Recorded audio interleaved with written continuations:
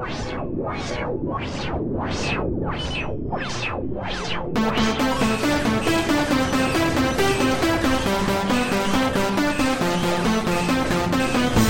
listening to Twitch Asylum Video Game Radio.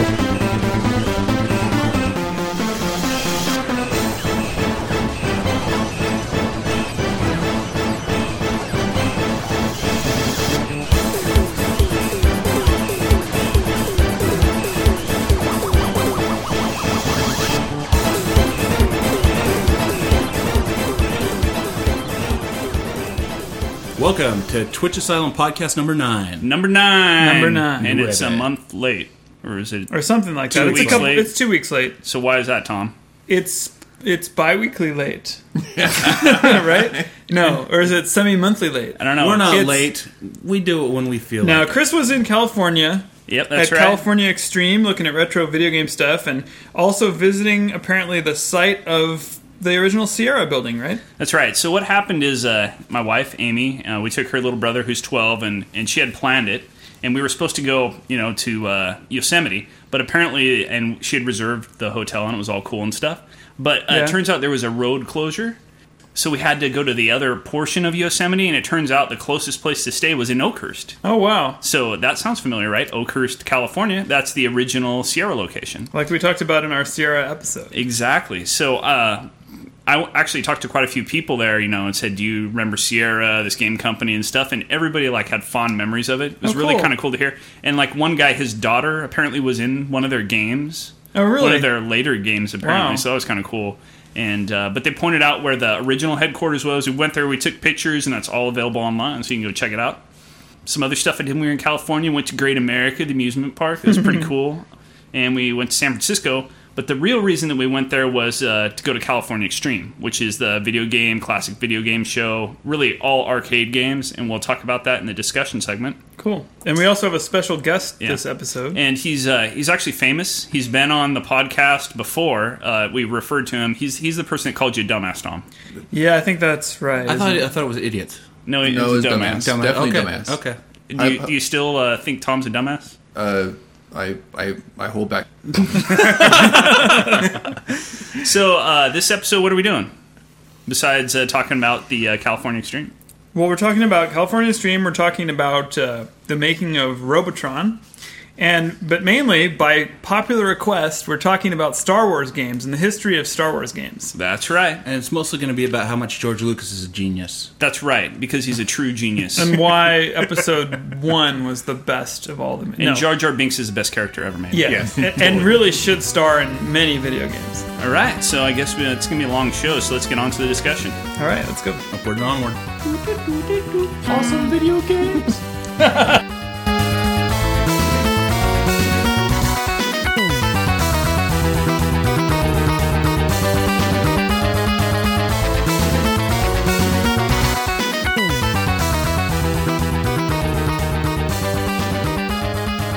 All right, welcome to discussion. Today we're talking about California Extreme. It's an arcade show in San Jose, California. So by arcade, are these stand-up or is it just all video games? It's all stand-up. It's Oh, all so it's retro stand-up. Actually, they have arcade. some modern stuff too. A lot of modern arcade games. But one of the coolest parts, at least what I find... What was that?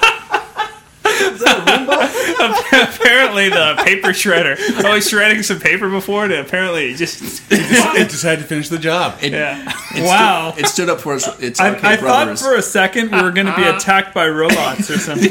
Because that was a scary noise. I was like this... It sounds just like my That was Roomba. weird. You're rubbing. My Roomba sounds just Okay, like that. so California All right, so- Extreme, how many people were there? How big was the show? It was huge. I don't know how many people were there. Well, though. hundreds, thousands? Why not? No, there was a lot. Probably thousands. I'd say. Cool. I don't know.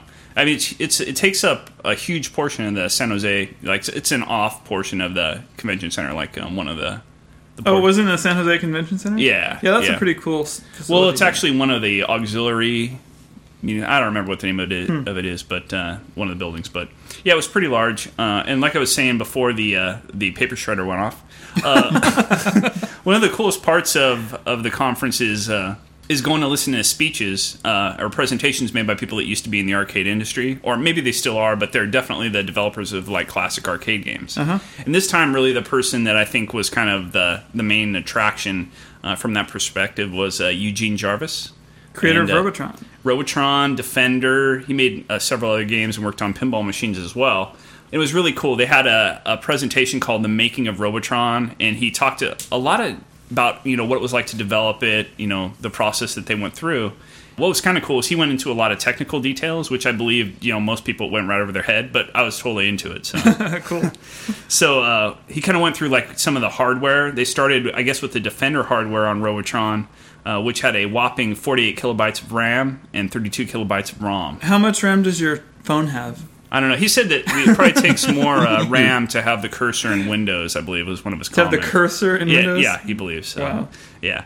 And at least for Williams, it was the first time they'd use a graphics coprocessor.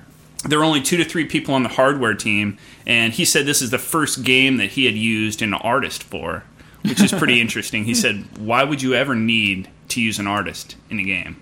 Yeah, we're nerds. We'll just, do it ourselves. I don't remember the art being that fantastic. It wasn't fantastic, but apparently they used an artist. But they had an artist do. Yeah.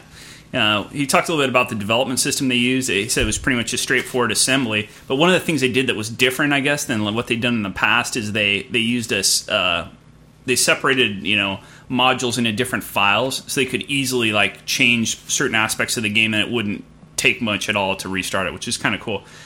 They said that he said that modular code was the rage at the time, and this is kind of how they approach that.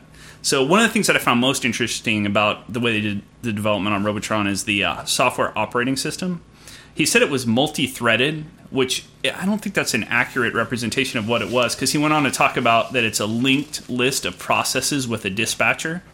So I don't know how that's multi-threaded, but like old school. It's probably threading. cooperative. Oh, it's like green threads on Linux or something like that, right? So, like each thread would say yield. But here's the really cool part. He says that the way they developed Robotron, there's tons of robots and stuff on the screen. He said each one of those was a separate process. So basically, it was, to me, that sounds very object-oriented. Yeah. Like, you'd have all these robots, and he said all code was reentrant. They didn't have any global variables, and they wanted more robots to just throw some more threads in this dispatcher with those kind of things and have it execute, which to me was pretty dang cool. And at the time, that was probably a pretty unusual thing to do, right? You would think, yeah. But I guess that's why. I mean, I don't know how maybe other systems did it, but I wouldn't think that they would have used that kind of system. But maybe they did. He went into a lot of the enemies, and he talks about kind of how it got to where it was, and it was kind of really funny to hear what the development process was. He was like, I just put an enemy on the screen, and like his AI is go toward the person. And like, right. And just, they do, several cycles and then actually got it to where it was a fun game, so it's kind of, I think, how people do development today, like in software, you just start with something and you start start simple, and tweak it till it gets better. Yeah. And one thing that he stressed that was really kind of funny is he says, don't ever eliminate bugs in your game because those are the best parts of it. He said there was like a bunch of bugs, and apparently people took advantage of them to get high scores and stuff, and that's kind of what they liked about the game. Like, there's one bug where you could get like these things called enforcers stuck in the corners. It's because he never thought to have like this allow a 0 to be the timeout, so like they could just get stuck. And people knew how to take advantage of this bug, and it made the game better. Made it more interesting. More right? interesting, it was a strategy. Yeah. Well, one of the things that's cool to me about Robotron is the large number of enemies on the screen all at the same time. Yeah. And I don't know if this was the first game that had all that going on or not, but I know that even now when people see people play Robotron and they haven't seen the game before, they usually react like, well, how do you even tell what's going on? There's so much going on. It's kind of like what we always say about Geometry Wars, too. Right. It's the same kind of thing, right? And that's what I was going to say. My most vivid memory of Robotron is how frenetic the activity was. It's just like things are going on, your heart rate goes up immediately. Right. And that could be where the artist is. I don't know that like the pixels are that detailed, but there was a lot of like color and explosions. The colors are nice. And going everywhere. Yeah. I like the civilians, the little girl and the businessman and stuff. He mentioned they're those. really cool. He mentioned those. Like, people brought up Geometry Wars, because there's always comparisons being made. And he said he won't play Geometry Wars because there's no family to save. It's true. Where's the motivation? Yep, very true. So the other thing he talked about, obviously, what made Robotron different in terms of controls than any other game out there? Having two joysticks. The dual joysticks, yeah. Two joysticks for the same player, let's put it that way. Yeah, exactly. He said that it started out as kind of a passive game. He didn't know why that it was passive, but apparently violence in games was maybe an issue at the time, or people were talking about it. So he's like, we're going to make this Thank goodness it's no longer an issue. Yeah, it's no longer an issue. No one cares about violence Who cares? in games now. Violence, great. So it started out where you'd basically want these robots to run into walls, and you'd have to move around and get them to run into the walls. And he said that he immediately found out that totally sucked. It wasn't a fun game, so we had to go back to violence, and they're going to have to shoot the robots. So he said they had a Berserk, and a lot of the game was actually based on Berserk, and you can see similarities, right? Right, yeah. But he said it'd irritate him when he'd play Berserk, and he'd go to fire, he'd have to point with the joystick and hit fire at the same time, and a lot of times that would make your guy move, right. And sometimes he'd run into the wall and kill him. Yeah. And he's like, he couldn't figure out, how to make this better. One day he was like, well, I use a joystick to point and then press fire. Why don't we just use a second joystick to fire? So, hey, good idea. To eliminate that kind of problem. So that's kind of how it happened. So it was interesting. And he also talked about the fact that the name 2084, that was the original name of the game, but nobody could understand it. So Steve Ritchie is a guy that was on the Atari panel. I'll talk about him a bit in the next portion. He said, why not call it Robotron 2084? So that's how the name came, Robotron 2084. And I mean, during the conference, what was kind of cool is they kept showing how difficult the game was, and they'd have a guy go up and demonstrate different techniques of how to defeat the game. So it was pretty cool. Cool. Did you learn any new strategies? No, I don't really. I mean, didn't help me in Geometry Wars, if that's what you're asking. No, I haven't played Robotron that much. I don't have that game, so I mean, I want to get it someday, but I haven't got it yet. So Robotron is a game that I've seen in some of the retro collections, like for the PlayStation and stuff. It's on Xbox Live too. And I haven't tried it on Xbox Live, but I have tried some of the ones on PlayStation. And for some reason, with the dual joystick controller, you'd think it would work just fine, but it doesn't seem all that much like the original. I think having the arcade joysticks makes a big difference. Having the joysticks in your whole hand is a lot different than just moving it with your thumbs. Right, I totally agree. So the other conference I went to was the Atari panel, and it was just a group of ex-Atari developers answering questions. And it was pretty interesting. It had some pretty good stories. Some of the people that were there, Al Alcorn, which you guys would probably know who that is. He's one of the co-founders of Atari, and he developed Pong as well. He's the original developer of Pong. Eugene Jarvis, we talked about earlier, he was involved in Atari Pinball, which I had no idea of until I went to this panel.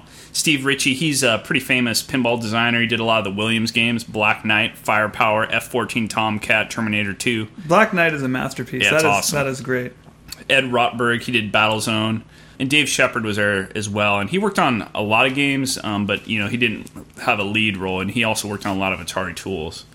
I just wrote down some interesting things that they talked about, so I thought people might be interested.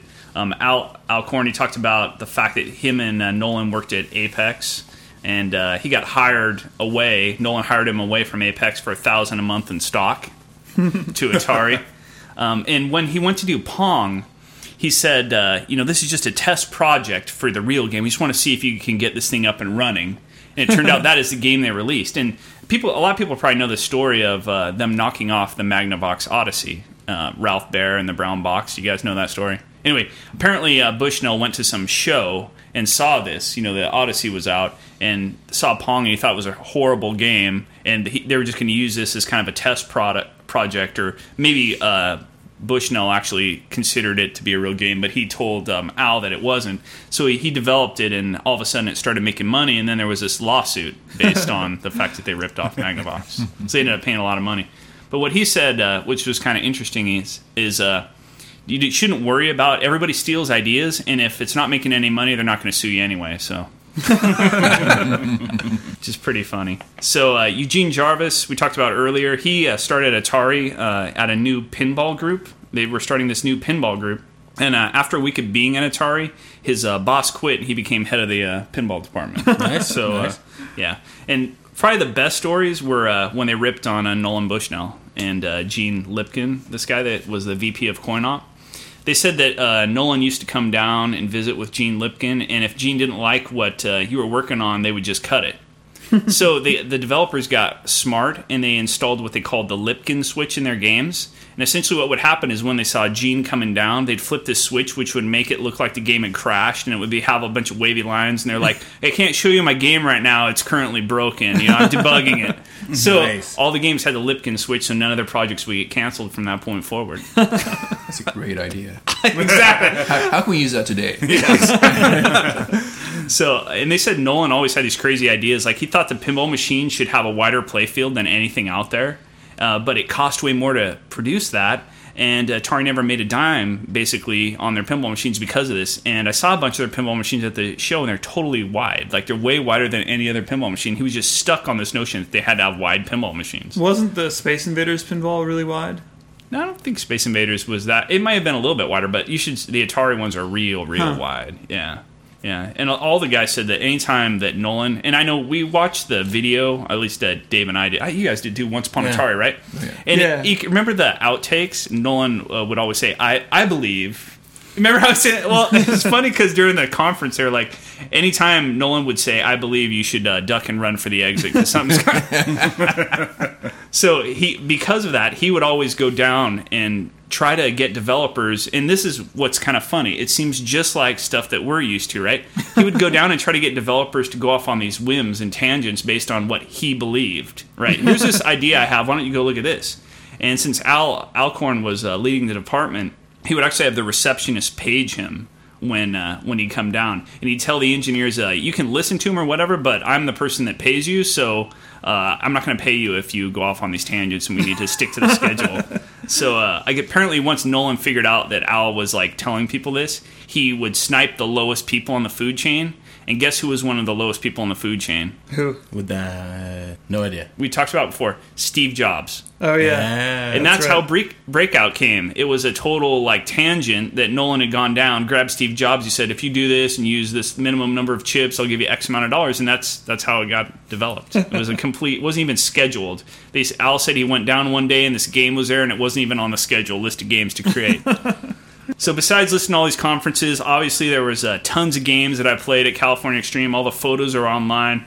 I have a lot of pictures of the Atari wide-body pinball machines, Superman, Atarians, Middle Earth, etc. There's a ton of them. You can see them online. They're pretty cool because I'd never seen them before. I think because there weren't many of them produced. Probably rare, yeah.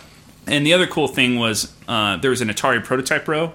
So they had a bunch of games that were the prototypes at the original Atari that they developed, and then they went on to make maybe the real game, or they maybe never made the game. So there's a whole row of them. There was Accelerator, Aka R, I don't even know how you pronounce that, Lunar Battle, which was the early version of Gravatar, Metal Maniacs, Infernal, Marble Man, which is Marble Madness 2, Fishing Frenzy, Sparks, Fire Beast. Oh, yeah, Fishing Frenzy. And an That's a good early one. version of Tempest. On the Laserdisc front, they had the Roadrunner Laserdisc game. You remember the Atari Roadrunner game in the arcades? You'd go around and you'd get the bird seed and you'd go through Yeah. the Oh, Yeah, right. Yeah, exactly. Well, that had graphics. It wasn't Laserdisc at all. But the early version that they made had Laserdisc as a background. So it had the graphics overlaid on that. And Was it the graphics from the Roadrunner cartoon? Yeah, yes. Wow. And in between levels, it would show, cartoon animation and stuff. So, Cool. but they decided that it was too much of a pain to keep the Laserdisc going, so they dropped that idea. But they had this version there running, so I got to play it. It was really, really cool. Freedom Fighter, another Laserdisc game that's really rare. That was cool to play. They had a guy created new levels for Donkey Kong. So I was playing that. It was really, really hard. So Has that been released, or is that just a It's- hobby project? Or? he's a ROM that custom ROMs he's building. It's not released yet. Wow. So I'm going to get them so I can shove them in my Donkey Kong when they come out. But and also there was a lot of early Atari design documents, artwork, etc. And that's all on the web as well, on the photo gallery. So you can go check that out. Besides playing all these games, I saw a lot of people there that I recognized. It was kind of interesting. I saw Seamus Blackley. He's the co-creator of the Xbox. He was playing games there. I would talk to him. He was a really nice guy. It was interesting to see those kind of people at this kind of classic gaming show. I also saw a lot of the people from EGM and the One Up Yours podcast, like Shane Bettenhausen. He's the guy who's kind of a jerk on that podcast and is very pro Sony, and he was just as arrogant in real life. I thought it was maybe just kind of an act, like maybe this is how he just acts, to be cocky on the One Up Yours podcast. But no, he's that way in real life. And they were sitting around playing Warlords, the cocktail version of Warlords. Mm-hmm. Luke Smith was there. He's another guy from One Up, and there's a bunch of other guys. I'm sure they were from the show as well. He seemed really nice. I talked to him. He was a nice guy. But, Shane, not a nice guy on the podcast or off. So Did you mention that you do a podcast? No, I didn't mention I did a podcast. No, I was talking to him when they were playing Warlords. So. You got to give him credit for keeping it real, Keeping it. So, I mean, that's the thing. He was walking around like, I'm so much better than these classic arcade games and blah, blah, blah, blah, blah. And I'm like, yeah, whatever, dude. Go back to your magazine that sucks. No. So, anyway, that's pretty much it for the California Extreme. All right. Well, thanks for the rundown. And I think a lot of people, I saw people videotaping and audio taping the presentation, so I believe you can probably go online and find them. I just gave a short overview, so if you can get a hold of them, I would definitely listen to them because they are really, really interesting. Is this every year? Every year, yeah. Cool. Every year. All right, so I guess it's on to what we'd be playing. All right. Why don't you go ahead and, Tom, start that off? I think we should take a break. All right.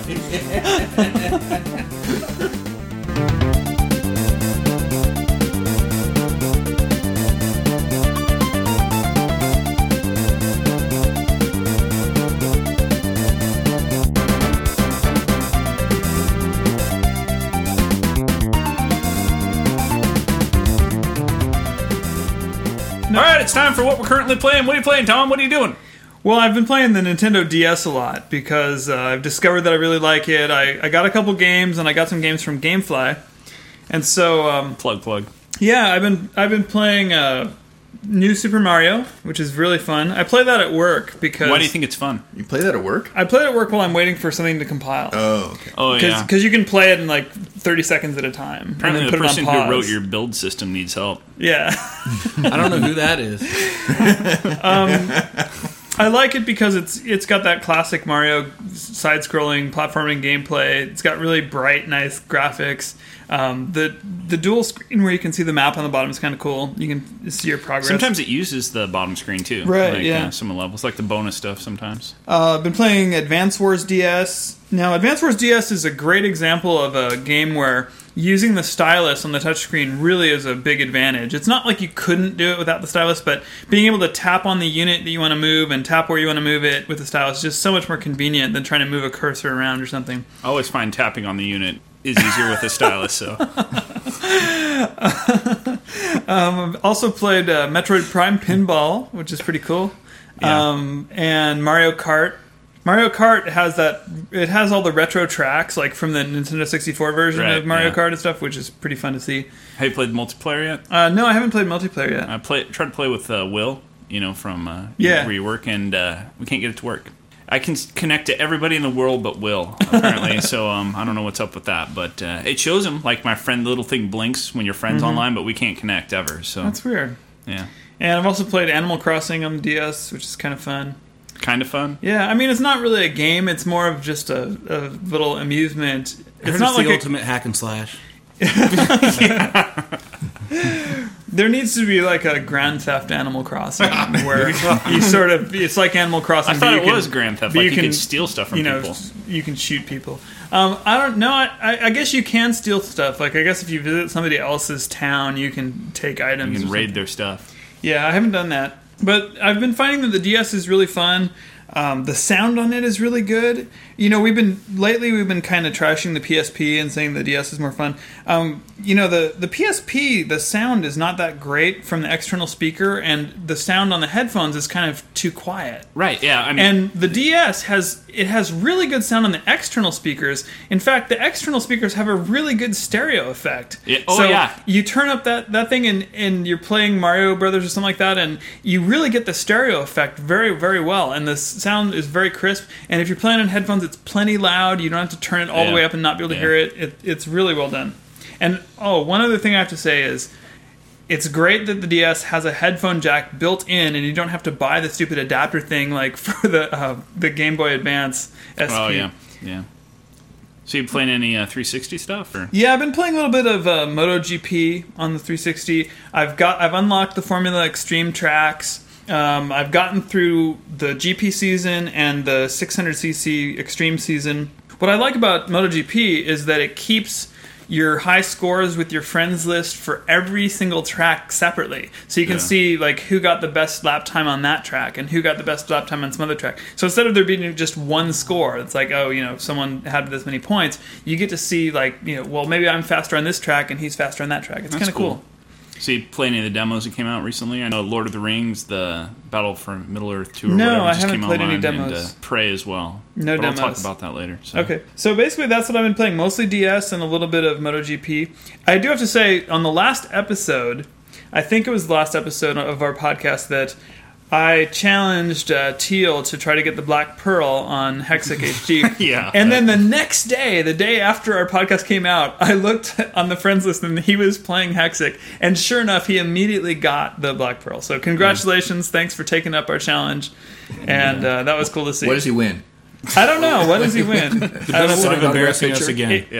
When this podcast gets popular enough that we get paid, we'll have to have prizes or something. But we're never going to get paid for this podcast, Tom. I hate to tell you, but that's not happening. You guys are making money? I'm making bucks. Really? You got all the endorsements, right? Yeah. Gamefly.com. Yeah. So, Dave, what are you playing? I'm next? Okay. Yeah. Oh, okay. Well, I just downloaded this demo for my PC. What's it called? It's Empires at War. It's Star Wars Empires at War. Yeah, in preparation for this very podcast. And how's that going for you? It's not that good. Well, I'm impressed and disappointed, but I think we'll talk about that a little later. No, go ahead and talk about it now. You want me to talk about it now? Yeah. Let's see. It's very pretty at first because it starts off with this nice screen where you see all the Empire cruisers and spaceships flying back and forth. What kind of game is it? First of all, isn't it Is it like a real-time strategy? It's kind of a real-time strategy, kind of like StarCraft. But there's also kind of the Master of Orion. Yeah, I heard that kind comparison. of like where you have a bunch of planets and you have to send your fleets back and forth to the planets and manage. Instead of having like buildings that create inventory, like create currency or resources for you, you have to capture planets. To do it. Do you get to play as Jar Jar Binks? It's in the first trilogy. Okay. And or the second. By first, do you mean the original ones, or the whatever it is, 4 through 6. 4 through 6. The only trilogy, really. The good movies. The good trilogy. Yeah. It's set in the good trilogy time. Yeah. Okay. And my major beef with it is that, like for instance, the Rebel Alliance doesn't take over planets. They covertly send spies or smugglers or send droids to go steal technology from the Empire. They don't have their own ways of making technology, so they steal it from the Empire. Yeah, that makes sense. Yeah, which I mean, okay, I can buy that. That's kind of cool. But the units you send across are C-3PO and R2-D2 to go steal technology. And in order to get money, you have to send the smuggler over to one of the Empire's planets. And okay, well that's kind of cool. But you look at the smuggler and it's a little tiny Han Solo. With his little vest and everything. So apparently all smugglers are very easy to identify in the Star Wars universe. Because they look just like Han Solo. That's the Han Solo. That's the uniform. That's the smuggler's smuggler. uniform. Exactly. Yeah, it makes sense. And all technology thieves look like C-3PO. Apparently there's only 2 of them in the universe. And All right. So, but I don't get it. I don't understand. Like, you would have wanted it to be a bigger variety of units, or you know what I'd like to see? I guess my beef with it is that they're taking the franchise and the whole world, the whole galaxy that is Star Wars, and apparently the only thing they can draw upon is the movies. For the characters. Oh, so you wanted to see more original material? Yeah, some more development, like some new things. Like there's a whole books written on things that happen on other planets and backstory, and it'd be cool to have some of that in it. Well, it even sounds like they took these things, the C-3PO and R2, and they forced them into part of the game, where it doesn't really make sense. I mean, and there's one point where you attack a Jawa sandcrawler, but it's not on Tatooine. It's like you can see on the map where there's Tatooine, and then there's another planet. I can't remember what it was called. How could they allow that? Maybe. Well, wait a minute. Maybe the Jawas are everywhere. Maybe they're on vacation. Maybe the sandcrawlers are kind of like RVs, and they drive them around other planets too. And I'd like to see the thing that tows that to one planet from one. So I played that. It was, it might be cooler if you saw it. I mean, I'll give it some benefit of the doubt because I've only, gone with the tutorial missions, but I'm so far I'm not that impressed. What else you playing? I'm also playing Heroes of Might and Magic 5, I believe it is, which I'm very happy PC? with. Yeah, which is I was a PC gamer ages ago, and that was one of the games I played a lot of. And now this is a 3D, beautiful, really rendered, really cool looking stuff. At first, I thought it was pretty boring because it was just like the old game, and I thought, well, they just added 3D graphics, but is it still the same sort of gameplay where you have the heroes that go around? They walk around these kingdoms. You capture different locations. And then when you get into battles, now it's you still are it's turn-based where you move the characters around and position them. And so it's a miracle of micromanagement. So if you like to micromanage, it's and you still wonderful. you find artifacts and stuff. Yeah. And you also and it's also resource building, but you have to capture castles in order to. Is it multiplayer? Or it is, and that's why I got it because a friend of mine said, "Oh, I've been getting into this," and I whenever I hear someone who wants to play multiplayer over the net, I'm jumping on it. And the last game I've been playing, which is really classic, and I got to bring it up, is Spaceward Ho.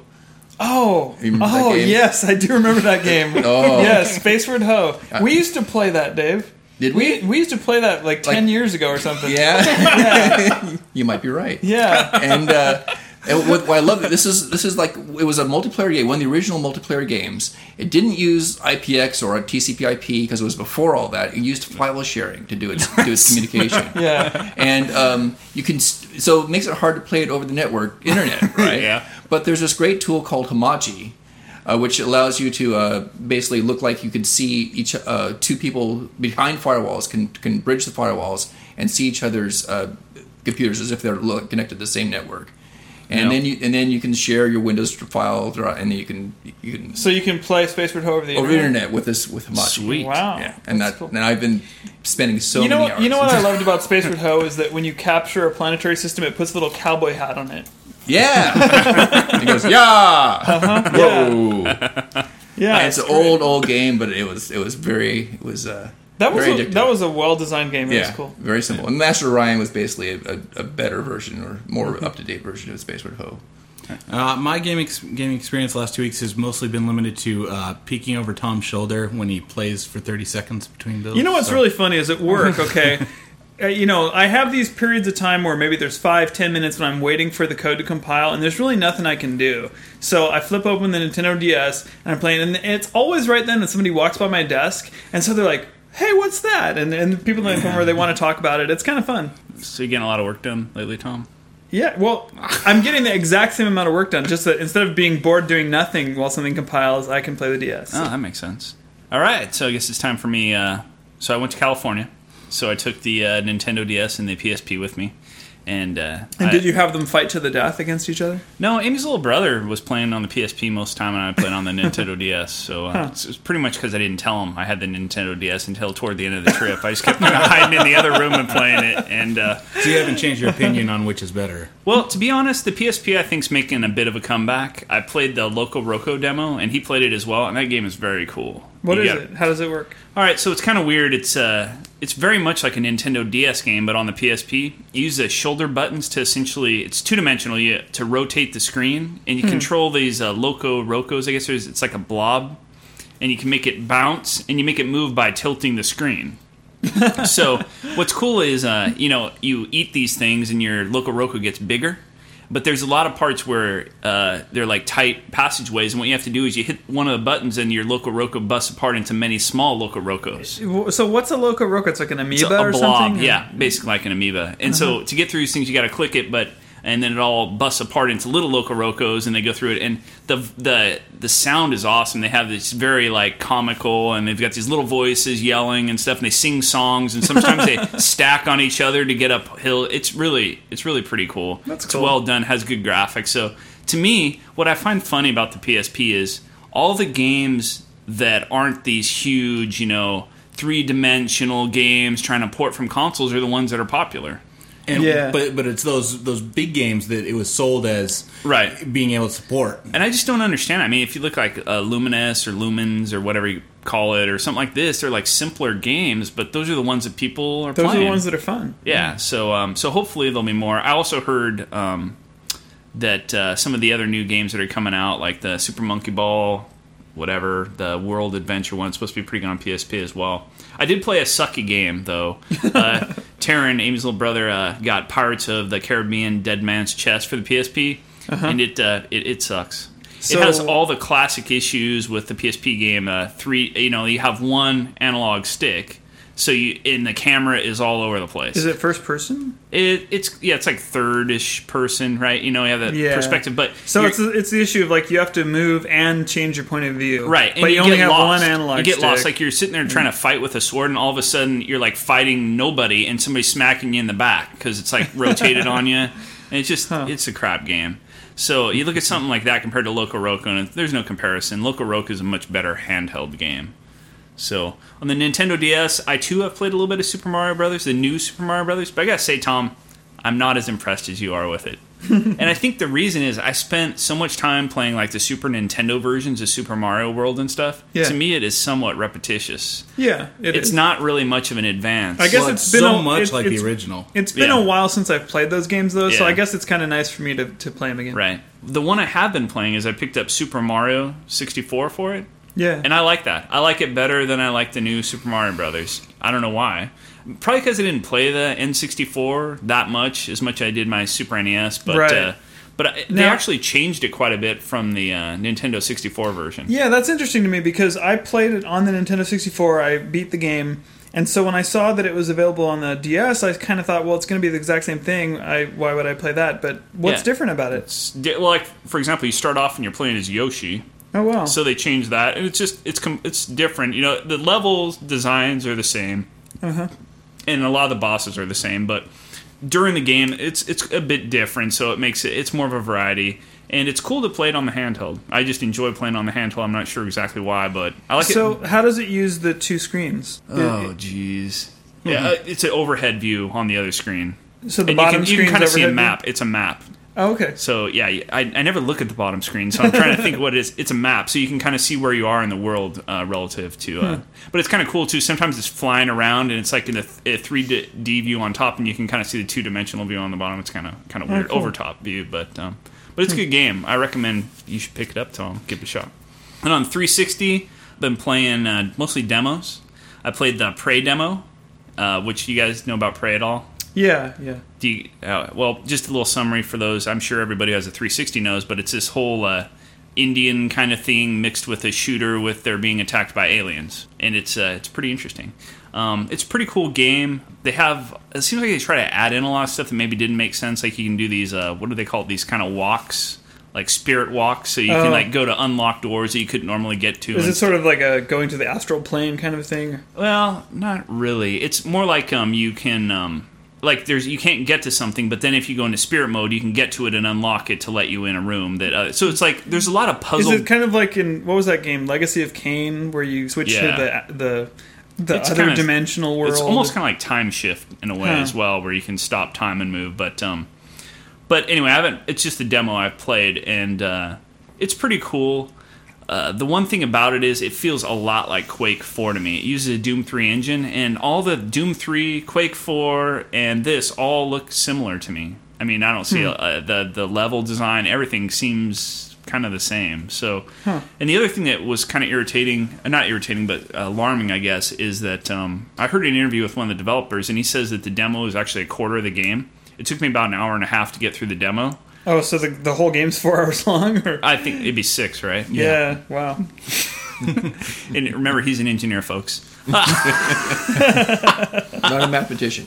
Not an accountant. Yeah, so, but anyway, so I hear it's getting okay reviews. I don't know, I wasn't that impressed. Then I played the NCAA Football 2007 demo, and I was really unimpressed with that. I have last year's Madden version for the 360, and the graphics were really good. It was missing a lot of gameplay modes, and I think people dinged it for that. But overall, it had really good graphics. With the NCAA Football 2007, it looks like I'm playing on the original Xbox.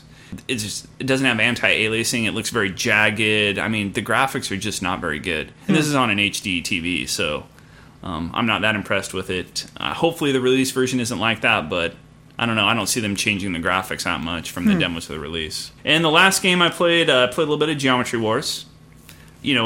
Teal was ahead of me at like 2.1 million or something like that. Some high score that I couldn't pass. Right.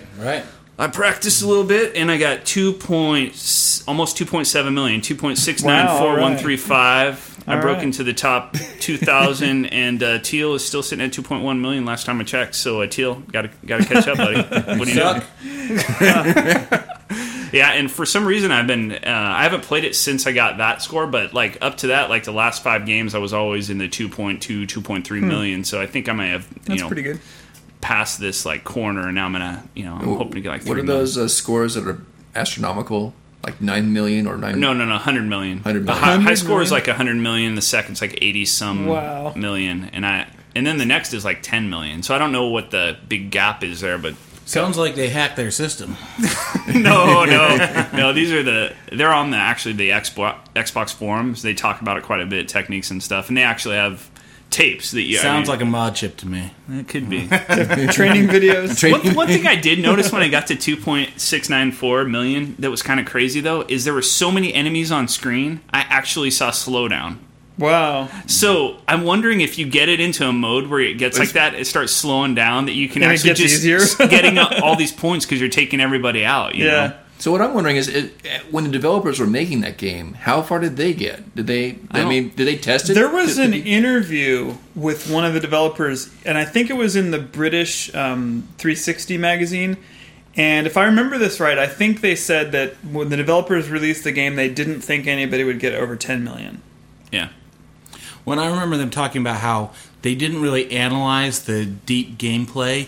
They wrote it, it felt good, they played a bunch of it, and then they just shipped it out. So they don't actually know how it gets or how the gameplay changes at the really high levels. They just know like they put more and more enemies on the screen, but I don't know that they did thorough testing at that level. So it's quite possible that these things are it's slowing down at that point. Yeah. And you just, a matter of plow through. It's like, so I think those people are probably discovering things the developers had never seen. And the same article I read about Geometry Wars also said that there were certain features of the game that were in there that they took out, and one of them was that the background used to be constantly changing colors and stuff, and they said that it made it too hard to see what was going on. And I thought, wow, I didn't know it was possible for it to be harder to tell what was going on than it already was. But I guess they had to tone it down a little bit. Cool. I have one other comment about the MotoGP on the 360, which is that I've noticed as I've gotten to some of the later tracks that there's something that they do that's really cool graphically, which is that they have these lighting effects where you see shadows cast on the track, and sometimes you see the shadows of clouds overhead being cast on the track, and sometimes there are places where there's buildings that are casting a big shadow, and some of the tracks take place like at twilight and what it does is it makes it so that there's this effect where when you make a transition from a really bright part of the track to where there's a big shadow, it makes it kind of hard to see the road. Yeah. It makes it kind of hard to see what's going on. And it's exactly like it is in real life. Yeah. And there's just something very cool about that lighting effect because it just makes the game seem that much more real. And it's cool to me because it doesn't really have to do with the number of polygons or something. Yeah. It's just the way that they artistically made the light and shadow work. And it really is cool. And there's a good example of developers actually using the advanced graphics of these new systems to not just make it, more shiny or looking new. They actually have it affect the gameplay. I like shiny. Well, everyone likes shiny, but it so rarely affects gameplay. But in this case, they're actually using these neat graphics to affect the gameplay. Did you know PGR does the same thing? PGR does do the same thing, but I didn't find the effect as dramatic in PGR. That's cool. I thought it was a lot more dramatic in MotoGP. I gotta check that out then, because I like the way PGR does it. All right, well, it's on to the what, Woody? What are we talking about? The wars. No, it's on to the news. The news. News you can use. Exactly. All right, on to the news.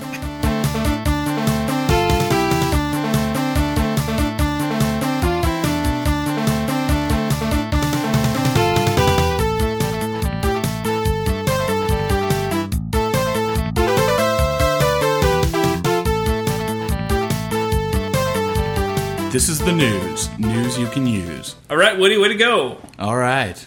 It's not about the wars. It's about the news. All right, so one of the news pieces that we have today is John Romero has named his studio. We talked about this last time on the Doom Quake id podcast that John Romero was working on some massively multiplayer role-playing game. That was the rumor. That was a rumor. So what's the name of his new studio? Slipgate Ironworks. And what's Slipgate mean? We talked about it last time.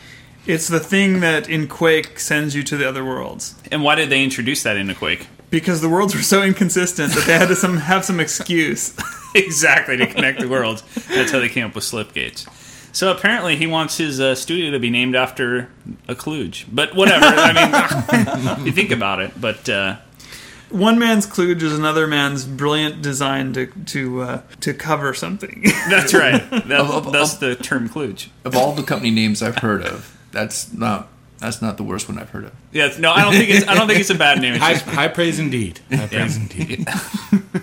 So, he's working on a massively multiplayer online role-playing game. Nobody knows what it is. But from the name Slipgate, we talked about last time he had some ability to use the Quake universe. He talked about that. So do you think this is remember in our episode about Doom, Quake, etc., we talked about how they wanted to build this fantasy world out of Quake, and it was going to be based on some of the characters in their D&D campaign, and then they never did it. Right. So, and that he got permission from Carmack to do a massively multiplayer game based on that, but that was a while ago, so I don't know. But to me, naming it Slipgate is kind of an indication that it might be set in the Quake universe, but who knows? All right, so Tom, what else is going on? Well, this summer, every Wednesday, supposedly we're going to be getting a new Xbox Live Arcade game. And it's going to start with Frogger, and then we're going to get Cloning Clyde, Galaga, Street Fighter 2 Hyper Fighting. Galaga. I've always pronounced it Galaga. I'm sorry. I can't break that habit. And Pac-Man. So, yay! That's great. One new arcade title per week. That sounds good. I don't know, dude. I mean, some of these games are the only one that I'm really on the list looking forward to. I guess is Street Fighter 2, and hoping the online is pretty decent. But the other games, I mean, I don't know. I don't know. I don't know what Cloning Clyde is. I love Galaga, but I despise Frogger. Just had to throw that out there. I don't know. I mean, I'd rather just play the arcade game.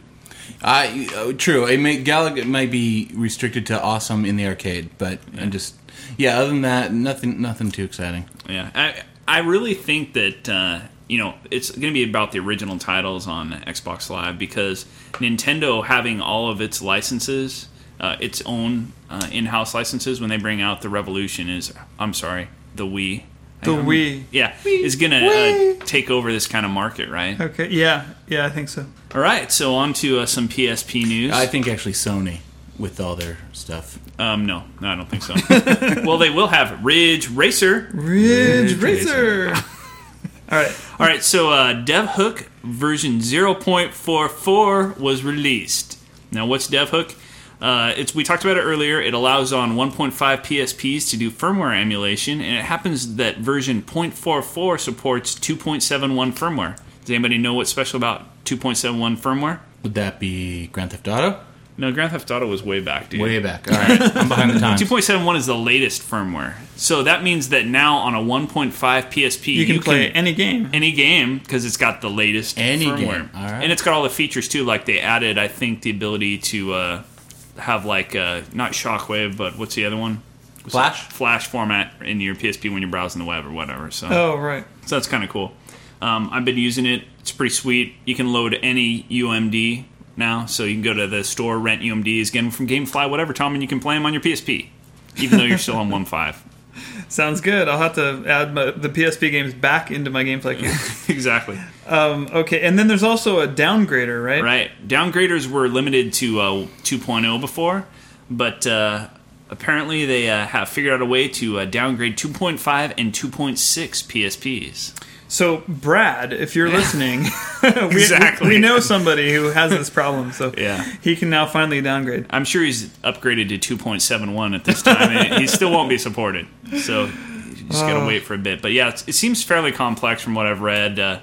you need to have like the 1.5 firmware, so you have to use somebody's 1.5 PSP. So Brad will probably be coming to you, Tom, to get help with this. But it seems a bit risky from what I've heard. At least the early versions were. There were people that bricked their PSPs, but I think the later version, this new one, is supposed to be less risky. I remember there was a piece of malware out there that said it was a downgrader that purposely destroyed your PSP. Right. That's And, nice. Yeah, so be careful which one you're getting. Another story is that Sony is starting to have movies on memory stick instead of the UMDs. Isn't this weird? That? Why is that? Because UMDs suck? Well, besides that, I just heard recently that Sony's having problems convincing stores to stock their UMD movies. Right, and also the studios are stopping producing movies on UMD because it's a losing proposition for them. They're not selling enough. So once again, a Sony proprietary format dies on the vine. Blu-ray. I'm sorry. What?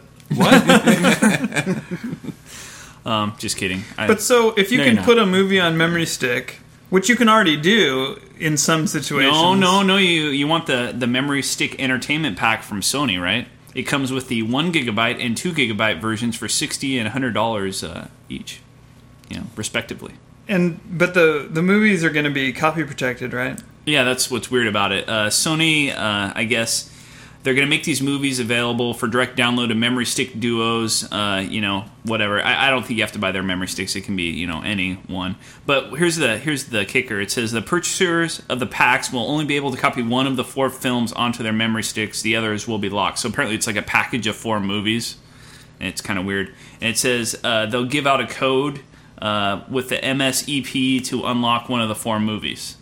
I don't really understand all this, but it says that through a special digital rights management solution designed by Sony, the movie is then downloadable for the PSP. So it's this whole new protection scheme for movies downloading to the PSP. I don't even get how it works. Sounds like a much better version of iTunes.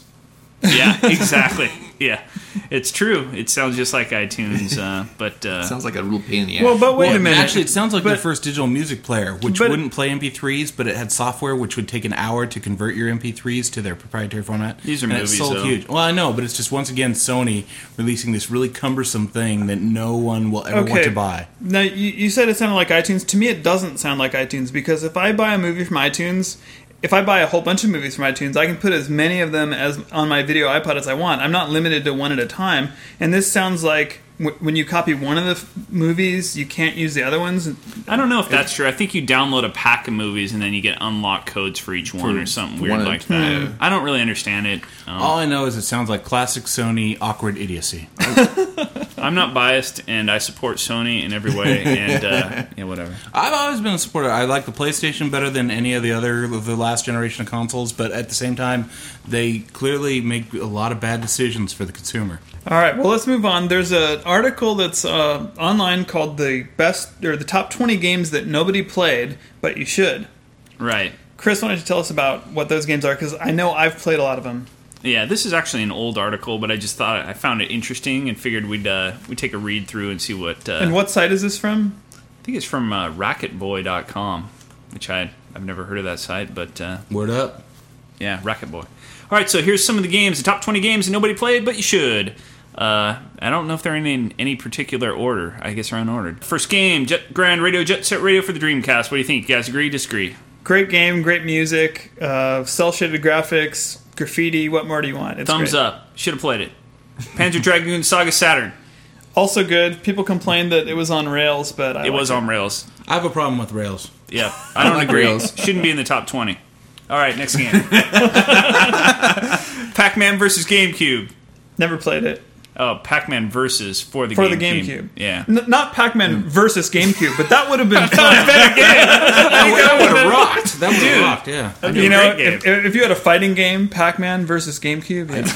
That sounds like a great game. It's one of the best party games ever made to grace console, it says. So, I don't know.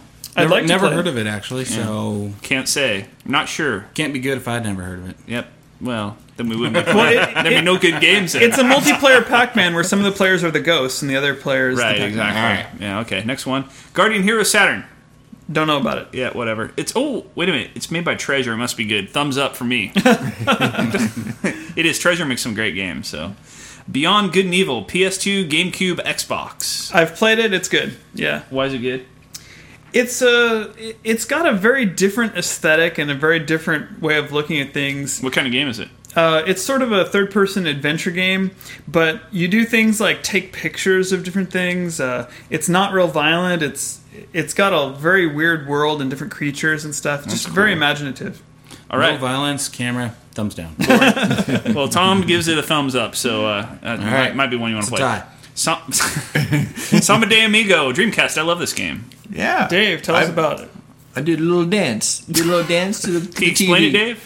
You In 30 seconds or less. Go. you have two maracas. Somehow there's these little sensors on the floor that sense how far they are away from the floor, and you have to shake your maracas at the right time to burst bubbles on the screen. We like that. shaking maracas. Thumbs up. Yep. Snatcher for the Sega CD, plus a few others if you read Japanese. Never heard of it. I've heard of it. It's an RPG-like adventure game, I think, and I've heard really good things about it, so I would give it a thumbs up. What do you guys think? Why not? All right, thumbs up. River City Ransom, NES, GBA. That's that sort of Double Dragon-ish game. Yeah. Yeah, it was all right. I wouldn't say it was one of the top 20 games. Thumbs Well, down.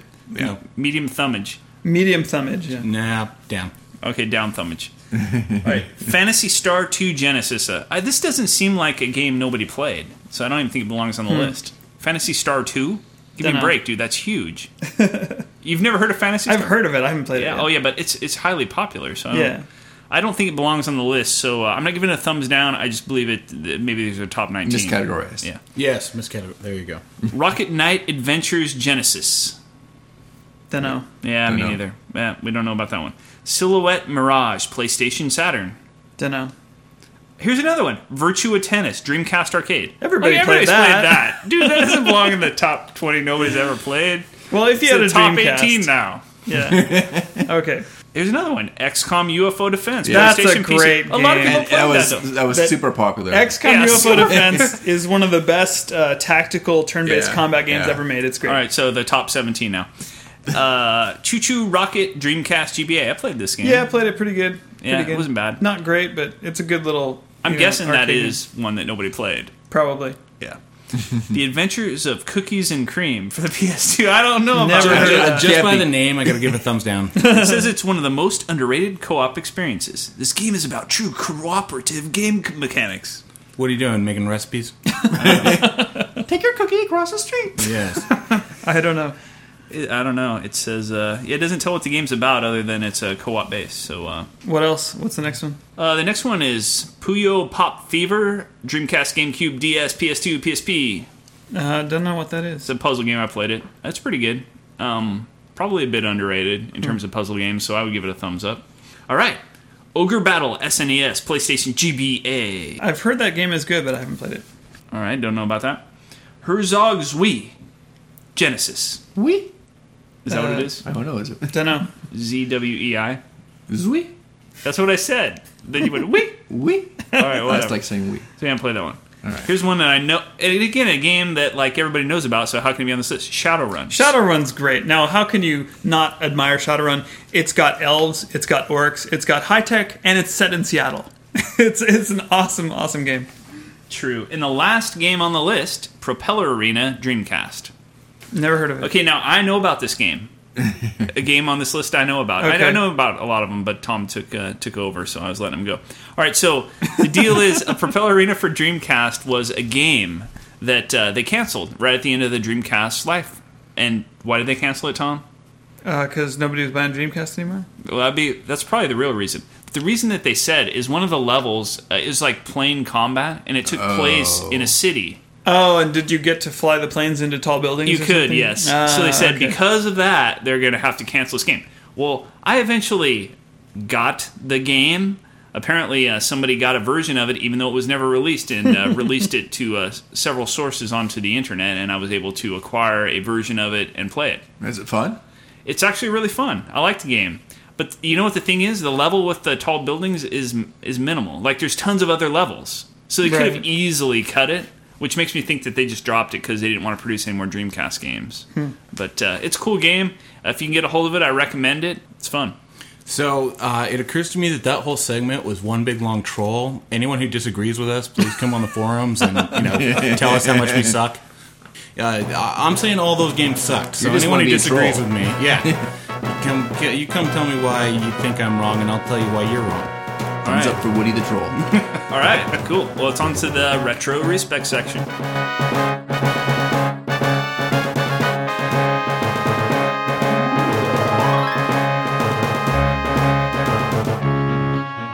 All right, it's time for the retro respec section. What are we talking about this time?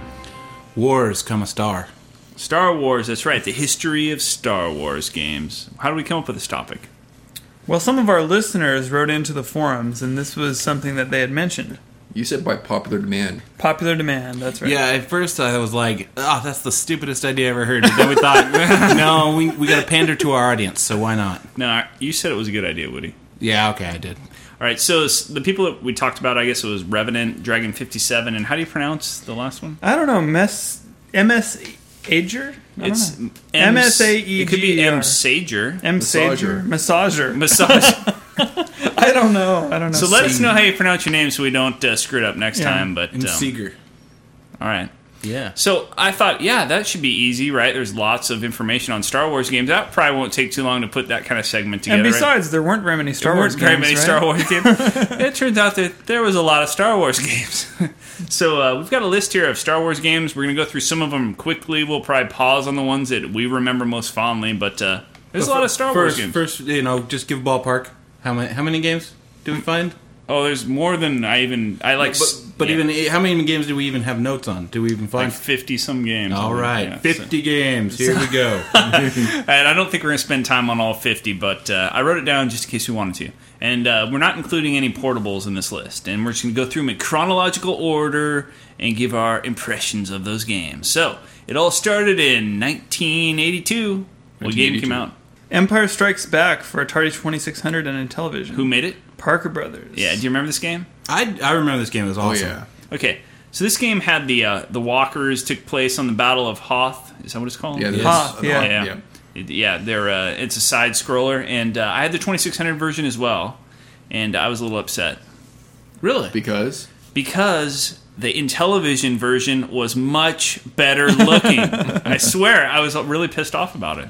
I was like, man, look at... And Intellivision actually put it on the back of their box. Well, wasn't that true for all the 2600 versus Intellivision games? Because I had a 2600, but I was always envious of the Intellivision people. Me too, yeah. So this was a really good game. It was an awesome game, even on the Atari. Yeah, so a side scroller, you have the walkers, you got to take care of them, and then the attack on the rebel base on Hoth. Why do you think that so many of the games have focused in on the Battle of Hoth as being the coolest? Because it's the coolest battle. Is it really? I Empire believe Strikes it. Back was by far the most superior movie. Exactly, I agree with Woody. 100% on that one. And the concur. Battle of Hoth. Yeah. And the Battle of Hoth was a classic. It was pretty cool. Yeah. Yeah. Just because you like the Ewoks, Tom, don't bring us all No, down. no. What I'm wondering is, And Jar Jar. Yeah, Hoth was cool, and the movie was cool, but that battle does not take place in space. And you think of I Star don't like- Wars, and you think yeah. of the space vehicles. That was a whole different series But we'll get to. Space battles are boring. In a lot of times. It was kind of an innovative space. I mean, Had great effects, too. It was pretty neat machines. Like, Yes. you hadn't seen Yeah. other neat machines. Okay, games. maybe we can agree that the Walker is a cool machine. Yeah. Yes. All right, so on to 1983. Also on the Atari 2600, we had Star Wars Return of the Jedi Death Star Battle, again by Parker Brothers. This one wasn't as good, I don't think, as Empire Strikes Back. Did you guys play this at all? I think I blotted it from my memory. I don't Yeah. remember it all. Yeah, so players control the Millennium Falcon. It's kind of this, tries to be a kind of a flying simulation on the 2600, which you can imagine is not too good. No. You destroy TIE fighters, you avoid the space station super weapon, you fly through the hole in the Death Star shield, and you ultimately destroy the facility, and then you do it again. And then you do it again. And then you do it again. Yeah, so it Kind of wasn't... like the movies. Ooh, yeah, I don't know. How many times do you see Star Wars? No, I'm just saying that was the same storyline in 3 of the movies. Yeah, but 3 of the... So this is almost exactly the same. Right. Yeah, so, yeah. Not that great. Also in 1983, we have Jedi Arena from Parker Brothers, again for that great console, the Atari 2600. Do you remember this game at all? I do vaguely remember it. It was... I remember the lightsaber fighting. I don't Yeah. remember how. I just remember lightsabers. On 2600. And it had that Yeah. thing that shot the laser bolts at you. Exactly. Yes. Yes, that's what the yes. main game was, yeah. It was, like when Luke's training in the Millennium Falcon. Yeah, exactly. Oh, I have to look for that. It, That'd be well, it's fun to not get. very good, Dave. It's Well, very still. disappointing. you think it's cool, and it's cool for about 10 minutes, and then you're like, okay. But it is on the 2600, so we should probably get it because Yeah. Dave and I rebuilt the thing. Hack the flashback so it plays the old cartridges. We should get these old cartridges. And actually, I find that when I get the old cartridges, they're interesting for about 10 minutes, and then they're just interesting on your shelf. But they're interesting on your shelf. Yeah, exactly. Pitfall's interesting.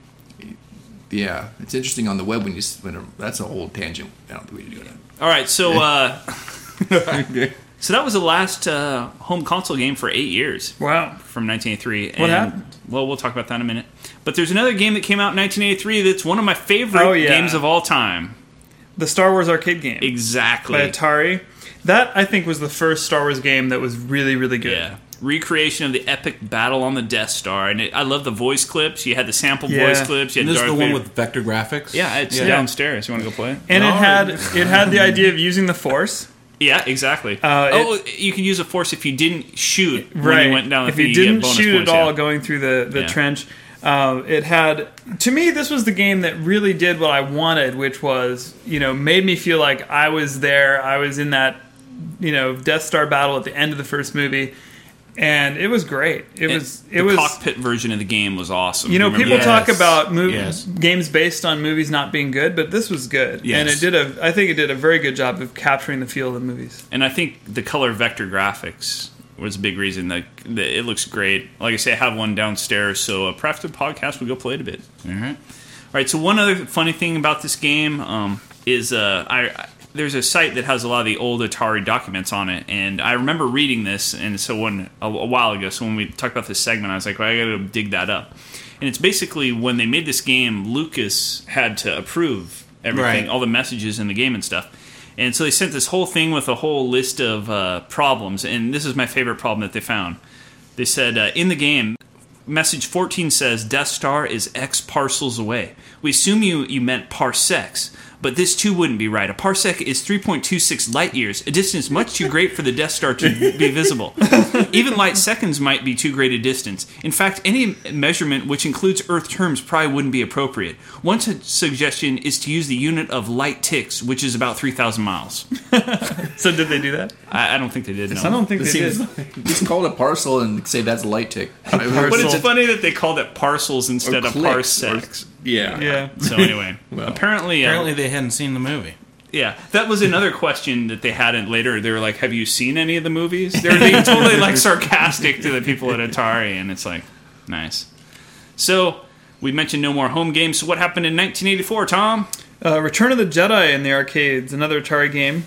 And just to mention, we skipped this on the last one. It has the yoke controller. That's another cool thing about the arcade game. Yeah. It's got the XY yoke controller, so you can move it forward, back, left, and right. It's really a cool controller. And this was more an orthogonal view. It was like wasn't it like diagonal kind of overhead? oh yeah, exactly. Return of the Jedi was the raster-based non-vector game. Right. Yeah, and it was that kind of view. Yeah, I definitely remember driving the speeder bikes and having to go through the hollow logs, and Yeah. it was pretty cool. And then there was the one where you played Chewie in the AT-AT, was it? Not no, don't know those if are the that big was- ones. It was the little two-legged machines. Those are AT-ATs. Yeah, the Are two they? legs are the AT-ATs. Wouldn't an ST What's is the- something else. Okay. Anyway, there's like 3 different modes of the game. It was all right. So I didn't like this one as well as the original Star Wars, mostly because it did use raster graphics, not vector, and it was kind of a weird perspective. I didn't like the isometric view that much, Right. personally. But in 1985, the Empire Strikes Back arcade game came out, and that used the same technology as the original Star Wars. So we're talking color vector graphics, and you use snow speeders to attack walkers. You get to control the Millennium Falcon. It's very much like the original Star Wars arcade game. Did you guys play that at all? Now, was that widespread? Because I don't remember that one at all. Oh, it was cool because there would be a part where you'd it was widespread where you'd say, you have so many tow cables left, and when the walkers would be coming by, you could put the tow cable and take them down. Okay, now it's a little familiar. It's vector graphics, and in fact, Clay Cowgill, he lives in Portland as well. He's built a device so if you have the Star Wars arcade game, you can put this little thing in, and you can switch between Empire Strikes Back and Star Wars on the arcade game. But haven't got it yet, but I want to. So there's a huge explosion in the universe at this point. Literally. It was the destruction of the video game industry. Right. So from 1985 to 1991, there were no Star Wars games created. Were Which is there any good games because there would be a created? lot more on the segment I'd had to cover, or Yeah. we'd have had to cover. So what's next, Tom? So in 1991, the Star Wars game for NES came out, and this was a side scroller. You know, run and jump. You're Luke Skywalker, or one of the other characters traveling around. You meet up with R2D2 and C-3PO and Obi-Wan Kenobi, and eventually you get to travel through Mos Eisley and the Death Star. And most of the time you're controlling Luke or Han or Leia, but some of the parts of the game do include a first-person Millennium Falcon flying through the asteroid belt and an overhead view Death Star. Right, and there's a whole series of games on the NES like this. They had that Star Wars in '91, in '92 they came out with Empire Strikes Back, which is similar. It's these kind of side-scrolling run-and-jump platformers, and I really like these games. Do you remember these at all? You guys play these? I didn't have an NES at that time, Oh my! so I didn't play most of these. And you're a gamer. You didn't have an NES, but these games were good, and I like the SNES versions as well. We'll be talking about those in a bit. But The Empire Strikes Back, the same kind of game. So also that same year in '92, like I mentioned, Super Star Wars came out for the SNES, and it's just basically an improved version of Star Wars for the NES. But it was a side-scrolling shooter, but it also had modes where you would take control of vehicles. And when you did those, it took advantage of the SNES Mode 7 graphics. In fact, you were just playing one of these. Yeah, we were just playing it before the podcast. It is pretty good, although it has some stuff that definitely wasn't in the movie at all. Yeah. Like having to jump your speeder thing over gaps between Well, the speeder cliffs and... Yeah, and getting picked up by pterodactyls and... You were playing the later one, but but it's the same type of game. Yeah, that's true. But I mean, I found these games a lot of fun, and I don't know, because I like the lightsaber, the way the lightsaber sounds, and the sound effects were really good. I like the Mode 7 graphics, and to me, a lot of the best games I've ever played were on the SNES because they're just so fluid and smooth. Do you notice that on the SNES? There's no slowdown.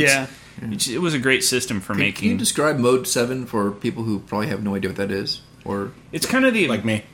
It's the ability to like do zooming and zoom out type graphics. It was used in a lot of the SNES games. Like a lot of times it'll look kind of pixelated and then form the image. Yeah. Like a game that used it quite a bit was ActRaiser. I don't know if you guys played that game on the SNES, but a lot of games use this Mode 7 graphics. So it's fairly cool. It's unique about the SNES.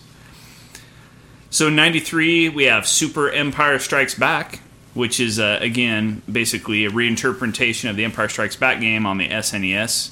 And apparently, a lot of people thought this was a huge improvement over the original game because there was more levels, more characters, better graphics.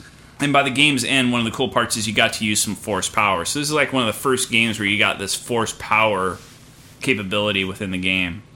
I guess one of the complaints people had about this series of games is that they were way too hard.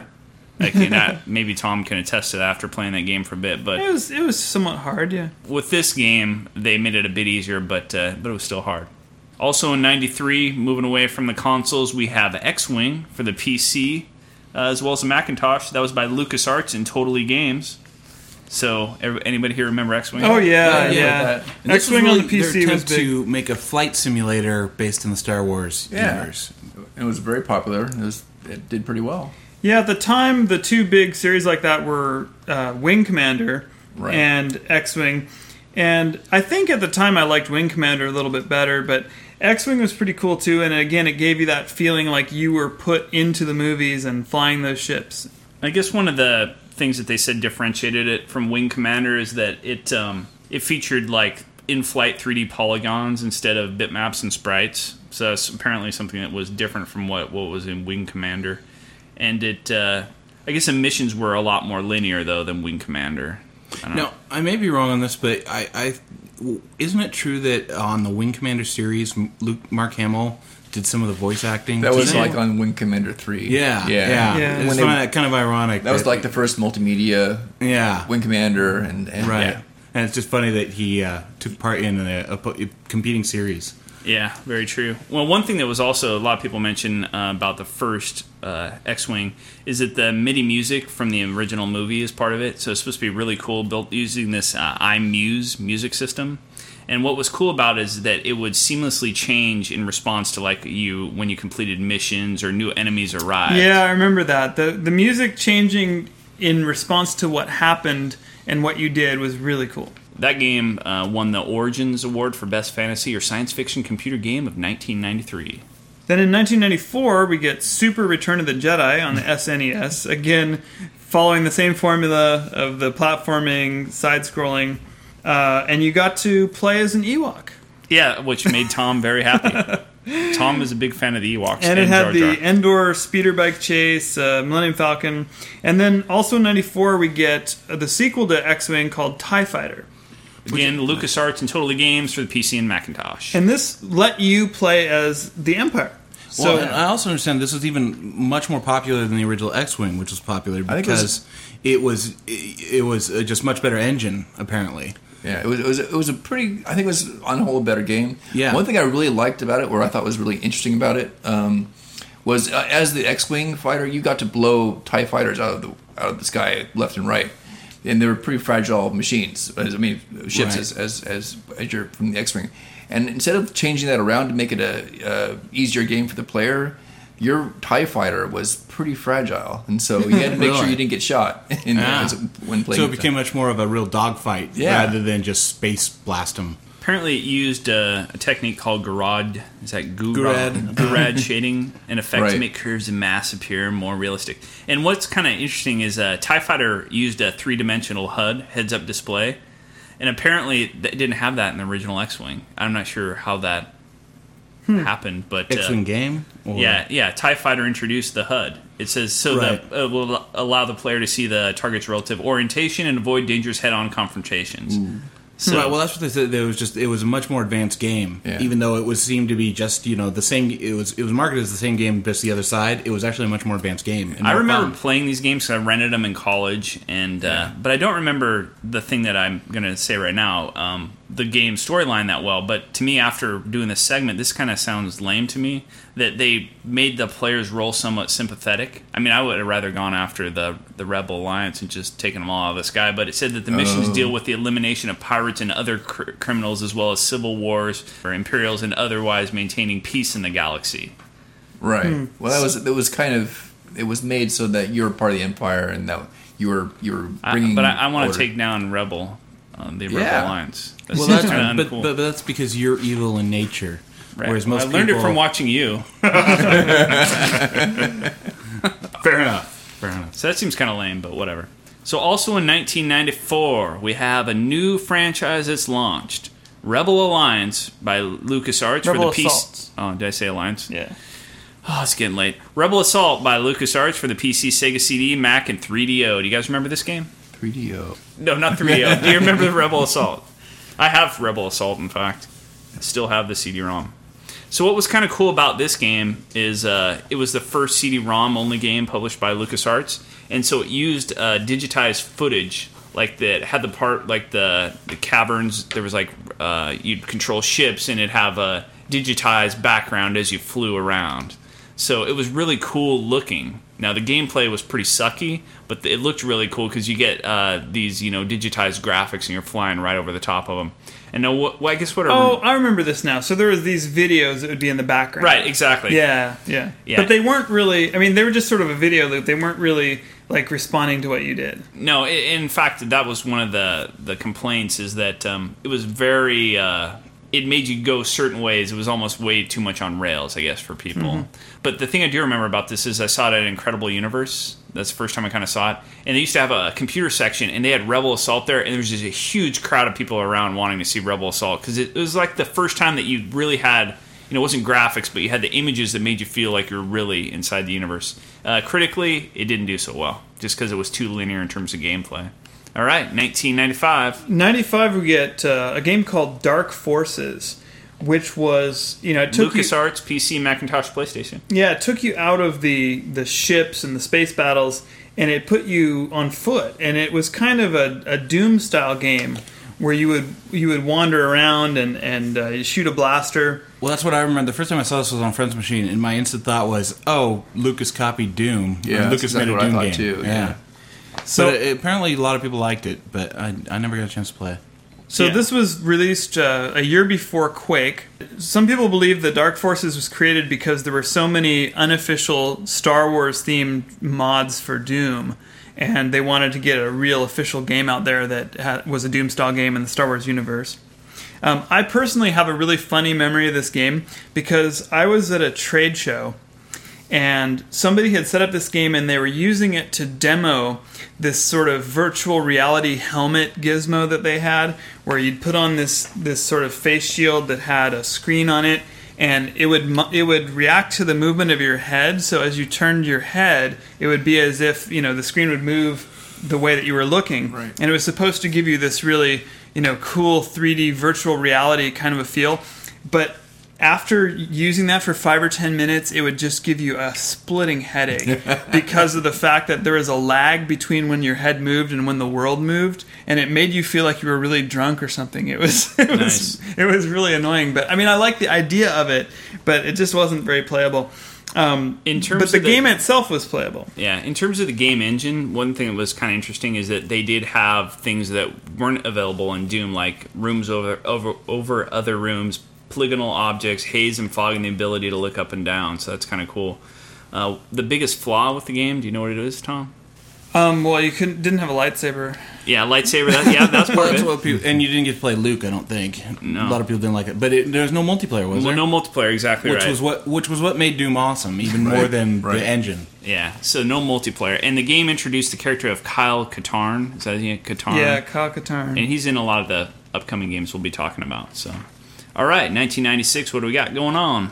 Well, so in '96 we get Rebel Assault 2: The Hidden Empire, LucasArts, for PC, PlayStation, and Macintosh. This used what they called the Insane game engine. I love what it stands for. So Insane stands for Interactive Streaming Animation Engine. And what other games? This is kind of crazy, the other types of games, because this is like a shooting, fast action game, but look at the other games that engine was used It on. was used in Full Throttle and Curse of Monkey Island and Yeah. The Dig. Yeah. This game introduced the ability to play using ships that weren't in the previous games, like the Y-Wing, Krellian Transport, and new kinds of opponents like TIE Interceptors. And I guess they fixed that whole problem with it, like being, on a track, basically, where you couldn't do much. And I guess the videos now would move and rotate according to the player's moves, so there was an illusion of steering the ship. So maybe that's the one you played. Maybe you played Rebel Assault 2. Maybe. Yeah. All right, so what else we got going on in 96? We have Star Wars Shadows of the Empire by LucasArts and Nintendo, and that's for the Nintendo 64 and Windows. So this was based on the Star Wars Shadows of Empire multimedia project. Yeah, do you remember that? No. It was a backstory between Episode 5 and Episode 6, I believe. And I remember they released that, and then this game came out. And it was one of the first games around for the Nintendo 64, because I remember picking it up right when I got the system. Yeah, so you play as Dash Rendar, and you're helping Luke Skywalker rescue Princess Leia. And you have a third-person perspective, so it sort of resembles, something along the lines of Tomb Raider. I remember this game, if it's the one I remember, as a game where you fall off cliffs a lot. Probably so. I remember, yeah, exactly. I think a lot of the jumping stages made it difficult to control. But I guess the stages a lot of people remember were like the vehicle stages. Like the first level, again, is the Assault on Hoth. And I think people thought that was the greatest level, on a Nintendo 64 game. And but the rest of the game pretty much sucked because it would go to these other like 3D kind of action type games, and they wanted more of the first level. So overall, the game had some good levels, but overall maybe not that big of a success. But I really do like the graphics, and I went back and played it recently when I was working on this, and I was impressed by the graphics still today. So in 1997, we get X-Wing versus TIE Fighter. LucasArts and Totally Games for PC, Windows. So this is a step up from the previous games. It requires a joystick, no mouse. It has CD audio soundtrack, high-resolution graphics, texture mapping on the ships, and multiplayer. But nobody liked this game. Do you know why? I do not. No. Why didn't people like it? Because it was the only one in the series that was exclusively multiplayer. It lacked a storyline. And LucasArts figured out that a lot of what people liked about the X-Wing and TIE Fighter games was the storyline. There was none in this game. So, in fact, most people don't even consider this part of the series. See, now that's funny because there's other games like Quake or whatever where I never I don't even know what the storyline would have been. Play with I other only people. played online multiplayer, so I guess that's just shows was kind it? of people who played these games. Was this just one-on-one, like one X-wing, one TIE fighter, or was it? I don't know. I I'm didn't not have sure. it. It says and/or personal practice only. So I don't know. I The never single played player this was one. personal. Yeah. Yeah. So It doesn't sound that interesting. Yeah, I could see that. So also in 97 is Jedi Knight Dark Forces 2. So Kyle LucasArts. Katarn is back or whatever. Yeah, and this was the first game where you could control a Jedi and use both the Force and lightsabers in multiplayer. In a multiplayer setting, yeah, I remember this one. Yeah, you're Kyle Katarn. You start out with no knowledge of the Force, but as you go through the game, you get more and more Force powers, which Yeah. make you into a real Jedi. And I gotta say again, I played this game. I only played the multiplayer, so I don't know the storyline. But I other people may not like it. I don't know. I really enjoyed playing with the lightsabers in this one. I guess one of the things that people remark a lot about this game is that your ethical decisions affected gameplay, and I think we've seen that concept a lot more since. I'm not sure if this is the first game where that took place, but it's probably one of Right. the first Maybe shooter type games. Yes, maybe one of the first in the FPS. 'Cause some of the Ultima genre. games Yeah, had because that. the Ultima's definitely were the. Oh, yeah. I'm games talking- that I'm innovated talking, that. FPS. FPS. Yeah, Yeah. yeah. So in 97, we also got Masters of, how do you pronounce that? Terraskasi? Yeah, LucasArts for the PlayStation, and this is just, to me, okay, when I was doing this particular segment or working on it, I found that any new genre of game that LucasArts could shove Star Wars in, they did. I mean, literally. And so like, this is a fighting game. this is Oh, a yeah. fighting game. With, and not a very good one, Not- because I no. remember it. So it's like Virtua Fighter with Star no, Wars. it's more Soul Blade or Tekken. Okay. It's okay. Yeah, it's like Tekken, and it's not as good as Tekken. Yeah. But my favorite part about it, reading about it, and did you ever play this game? I Yeah, played it. I did play It it, was yeah. horrible. Lightsabers were treated much like baseball bat type weapons in the game. Yeah, that was one of the things that was very glaringly obvious as soon as you start playing this game is, if you've seen the Star Wars movies, if you know anything about Star Wars, if you get hit with a lightsaber, you're going to be losing body parts, or dead.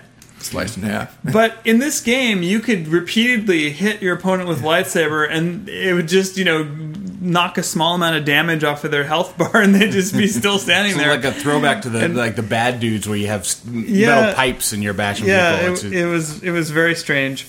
It also was noted for having a lot of weird, obscure Star Wars characters and not necessarily having all the main ones that you really wanted to be. I like the quote on kind of the concept behind the game. The Emperor sought the services of assassin Arden Lin to eliminate the Alliance's key members. Luke and others find out about the Empire's plot and challenge Arden face to face. I'm like, yeah, whatever. I've heard worse flavor text than that. Not much worse, but All right, 1998. What do we got going on, Tom? Rogue Squadron 3D, LucasArts, and Factor 5 for Nintendo 64 on Windows. And I played this on Nintendo 64. It was great. It had a lot of different environments. You could fly around on different planets. The story was in between A New Hope and Empire Strikes Back. I guess they basically took the first level, Shadows of the Empire, that we talked about before that was really popular, and made that into a complete game. Yeah, and this was one of the first games on Nintendo 64 to support the expansion pack, which allowed a higher quality of graphics to be displayed. And it had a lot of voice work, some in-game cinematics. So you like this game? I liked it a lot. I played it a lot, yeah. So it also won the Origins Award for the Best Action Computer Game of 1998. All right, so then we go on to Star Wars Rebellion, also in 1998. LucasArts and Cool Hand Interactive for the PC and Windows. This one was a real-time strategy game. And it sucked. It was kind of like Master of Orion. Tell us what you really think, Chris. I think it sucked. It had some turn-based elements. It's one of those micromanagement sort of games where you command different manufacturing of types of units and sending things out on man, I missions. love those things. Have you played this game, Dave? I haven't played this game though, so I can't comment. I guess this game split, and the only reason I say it sucked is that it split many fans and players. Many considered it to be one of the lowest quality products of LucasArts. Others praised it, stressing the value of gameplay over graphics and considering a high watermark before the dearth of games connected to the Phantom Menace, which I can agree with that. But so yeah, it's really the first real-time strategy game that was in the Star Wars universe, but people weren't so sold on it. Well, in 1999, X-Wing Alliance came out, and because of the dislike of the multiplayer X-Wing versus TIE Fighter that we mentioned earlier, some people consider this game to be the real third game in the series. Yeah, it was the first game that had a full voiceover soundtrack and full in-flight dialogue. It put you in the role of a young member of a galactic trading family, and you took control of different transport ships and worked your way across the galaxy, earning money, joining the Rebel Alliance, and taking part in the assault on the second Death Star. You play this one, Dave? No. Sorry. Can't comment. That's no limitation on your commenting. Oh, You can comment all you want. All right, you played it. Sounds terrible. sucked. All right. Actually, it was one of the more popular. Was it good? Yeah, it had the most missions of any X-Wing title to date. People loved it. And like I say, they consider it the third in the series. And also in 99 was the first Episode 1 Phantom Menace-based game. Oh.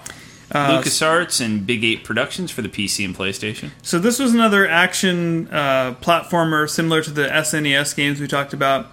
Third-person view like Tomb Raider, but had actions like jumping and climbing and pushing. The plot is pretty much close to the Phantom Menace movie. And I guess the biggest downfall, like a lot of the LucasArts games, is the camera angle, fixed camera angle. So instead of using a camera that is set at a slight angle behind the character's shoulder, like Tomb Raider, it's basically fixed. That may be the general consensus online, but I gotta say, I've never played this, but the fact that the plot closely follows that of the movie, that's gotta be the most biggest drawback to this game. It's gotta be. It's gotta be. Because the movie sucked so much. Yeah. Yes. Moving on to 2000, we have Star Wars Force Commander, LucasArts, and Ronin Entertainment for PC and Windows. This is another real-time strategy game with fully 3D graphics, and it has an optimized version of the 3D engine used for Rogue Squadron 3D. Isn't that weird? Yeah, it's weird that they take an engine from this sort of arcade flight simulator and use it in a real-time strategy game. It's intended to let you recreate classic ground battle sequences from the Star Wars films and take control of, again, the Imperial Walker, coolest device in the Star Wars universe. Apparently so. Rebel defenses. It was a highly anticipated game, but when it came out, it was sort of disappointing. Yeah. Graphics weren't that great. Controls Yeah. weren't that great. The 3D camera controls were a huge detriment to the game. They really got to get working on those cameras. You know, it's odd that LucasArts, you'd think they'd be good at cameras, right? You'd think that camera angles would be something that they would know a lot about from working on the movies. I think it's a separate part of the company. Okay, it could be. So features a soundtrack, this is funny, that is at least as misguided as its 3D graphics. That's what somebody said. Because it uses drum loops and heavy metal guitar chords just don't sit well with the classical strings and brass of the When you familiar think of soundtrack. Star Wars Episode 1, you don't think of heavy metal guitar? This, Oh, yeah, this Metallica. wasn't episode 1. This is it was episodes 4 through Oh, okay. 6. Yeah. I think of Miko the Star Wars theme.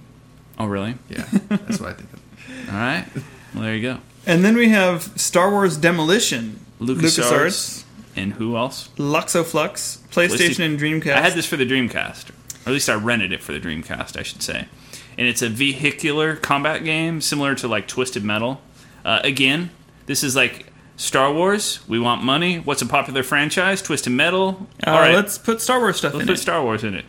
So the one thing that's weird about this is it actually got pretty decent reviews from the media. So Even a broken clock is right twice a day. that's true, Woody. That's Deep thoughts. Yeah, I mean it's your basic little battle tournament, whatever modes in this game. It also had like high stakes and hunt a droid modes, and contestants and vehicles arrive from all corners of the Star Wars galaxy, you know, to fight each other. So the story is kind of funny. It says the Empire has outlawed the dangerous pod races, but Jabba has devised an even more dangerous underground contest to attract high stakes gamblers from across the galaxy to his betting parlors on Tatooine. All right, so what's next, Tom? Star Wars Battle for Naboo, LucasArts and Factor 5 for Nintendo 64 and Windows. So this is, you play as a Naboo leader, Gavin Sykes, in the fight against the Trade Federation. You're in tanks and other land vehicles. It's similar to like Rogue Squadron, right? Yeah. I remember this game. Yeah. And you get 3 lives to beat each of the missions, and if you die, you have to start over from the beginning, and you can't save. That's gotta suck. I don't think that's such a great design, really. That's the way the old games were, though, right? Yeah, it is. It is. But it's not the old game world anymore. And then another one was Star Wars Episode 1 Jedi Power Battles. PlayStation and Dreamcast. Yeah. This is one where you use your lightsaber and you can attack droids and deflect the blaster shots and do some little platforming. But it's basically like the Star Wars Episode 1 Phantom Menace game, right? Similar gameplay, that kind of stuff. Yeah, more bad camera angles. It did let you play with a friend, though. Yeah. Yeah, that was actually something that sounded kind of cool. And then we get to one of my favorite Star Wars games, Star Wars Jar Jar Episode Binks 1. and the... Oh, sorry. No, Star Wars Episode 1 Racer. This was the pod racing game for the Nintendo 64, and I really love this game. It was also on the Dreamcast, PC, and Mac. Just Yeah. as an aside. Well, even though I didn't especially like the Episode 1 movie, this game was very fun. You know, you get to have that very high sensation of speed in the pod racing, going through twisty tunnels, going outside. It really was a lot of fun. I guess, from the reviews, people said it was better than F-Zero X, and that was another racer on the N64. And I guess it was even approaching the Wipeout XL on the PlayStation. Yeah, I would say this was the best racing game on the Nintendo 64. What about on the PlayStation? Wipeout better? Wipeout might be a little better on the PlayStation, yeah. All right. Move ahead to 2001. 2001 was Star Wars Rogue Leader for LucasArts and Factor 5 for the GameCube. It's really Rogue Squadron 2, right? Yeah, it was basically the Rogue Squadron. And you know, what battle did it have? Battle of Hoth, I'm guessing. It had the Battle of Hoth, that's right. Yeah. It was made even more authentic with the GameCube's advanced power. So this is like...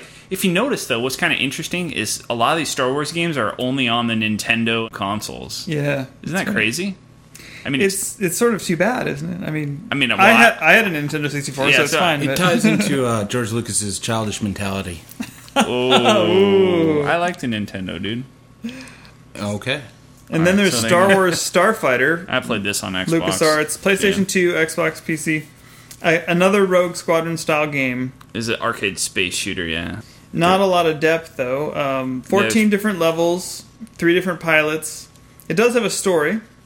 Story kind of holds the game together. And again, it takes place in the episode 4 to 6 timeline. Did you play this game at all, Tom? I did play it just a little. I don't think I finished it. You're stopping the invasion of Naboo. And then we get to a game that I consider to be extremely bizarre. It's just such a weird idea. Star Wars Super Bombad Racing. Also which in is, 2001. Just to... Yeah, from Lucas Learning for the PlayStation 2. This is a kart racing game in the Star Wars universe. Again, taking any genre and plugging Star Wars into it. But it got really good reviews. I must say I have not played it. It's just that the concept seems really weird to me. Yeah, I never played it either, but apparently it, as far as kart racing goes, it was supposed to be one of the best kart racing games out. So, and apparently the little character models were remarkably detailed, and they had like a lot of animation. They had really big heads too from the screenshots Right, yeah. stuck on the car. So they said that Jar Jar sticking his tongue out and making weird burbling noises is actually entertaining as opposed to nauseating, which I assume they were referring to the movie. Yeah, I can't believe it, but I can't believe it either, but And now we come finally to an Xbox game. well, a couple other ones were for Xbox too, Tom. Starfighter. That's true. And Obi-Wan. Yeah. So Obi-Wan, you're the young Obi-Wan, and you're playing through the events leading up to Episode 1. And you get to use the lightsaber, and you have some force powers, like throwing people through the air. Lots of combat.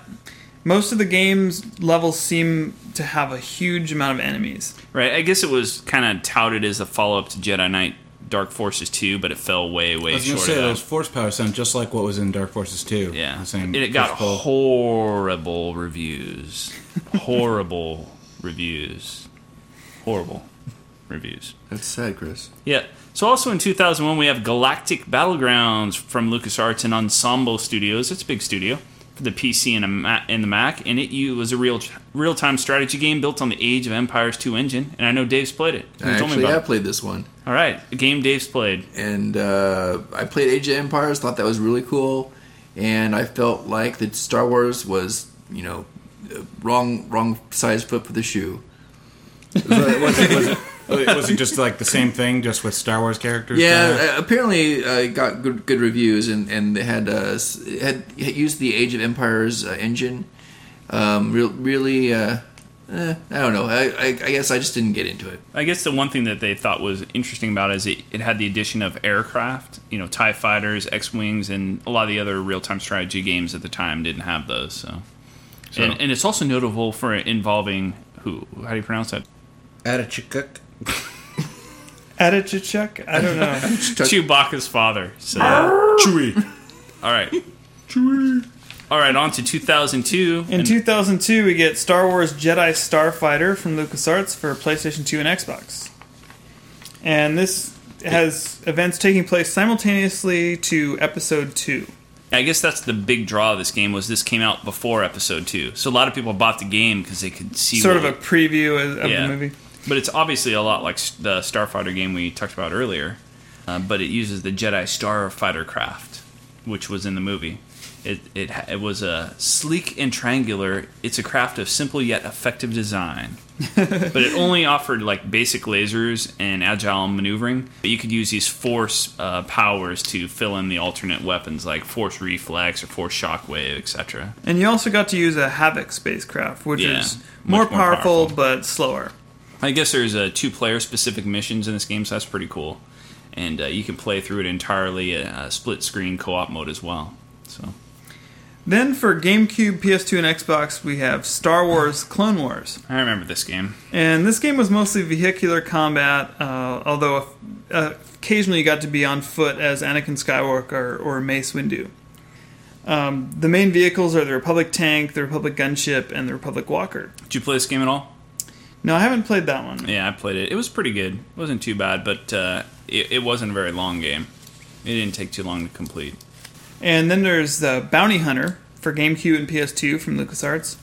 Yeah, this was a pretty cool game. Yeah, this one was, you get to be Jango Fett, a bounty hunter, and you're trying to hunt down the Dark Jedi named Komari Vosa. Yeah, it was cool because I always liked, Boba Fett. So it's cool to take, to play as Jango Fett. And you get to have a jetpack. Yeah, jetpack. And so it's pretty cool. I liked that game. Wasn't too bad. All right, and then a game that I really, really enjoyed, Jedi Knight 2 Jedi Outcast by Raven Software and LucasArts, Windows, Mac, Xbox, GameCube. Raven, those are the people who were buddies with id, right? Yeah, so this is using the Quake 3 engine. Do you remember this game, Woody? I gotta say, I was earlier talking about how I enjoyed Jedi Knight 2 something else, I think, and I like the lightsaber dueling.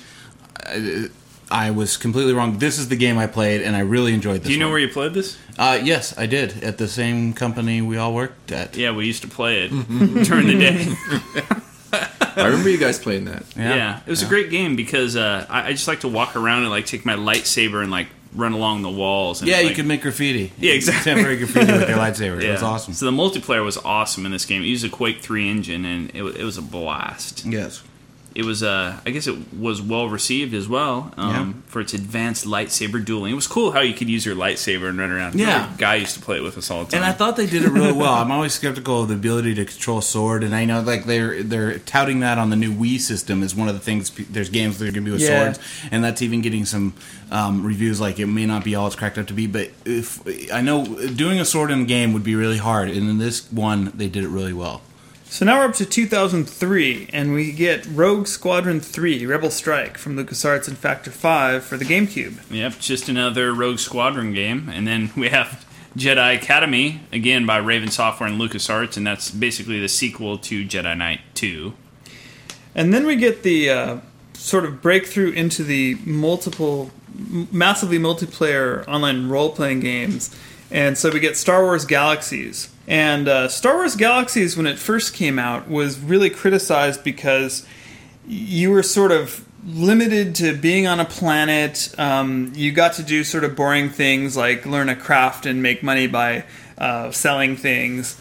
And you couldn't be a Jedi. And there were a lot of things that people didn't like. But over the years, it sort of evolved, and they added some of those features so that as I understand it, I haven't played the game, but as I understand it, now you can fly in space and you can become a Jedi, and there's a lot more you can do. And this was an incredibly anticipated game. Everyone expected it to become like easily the number one MMO out there.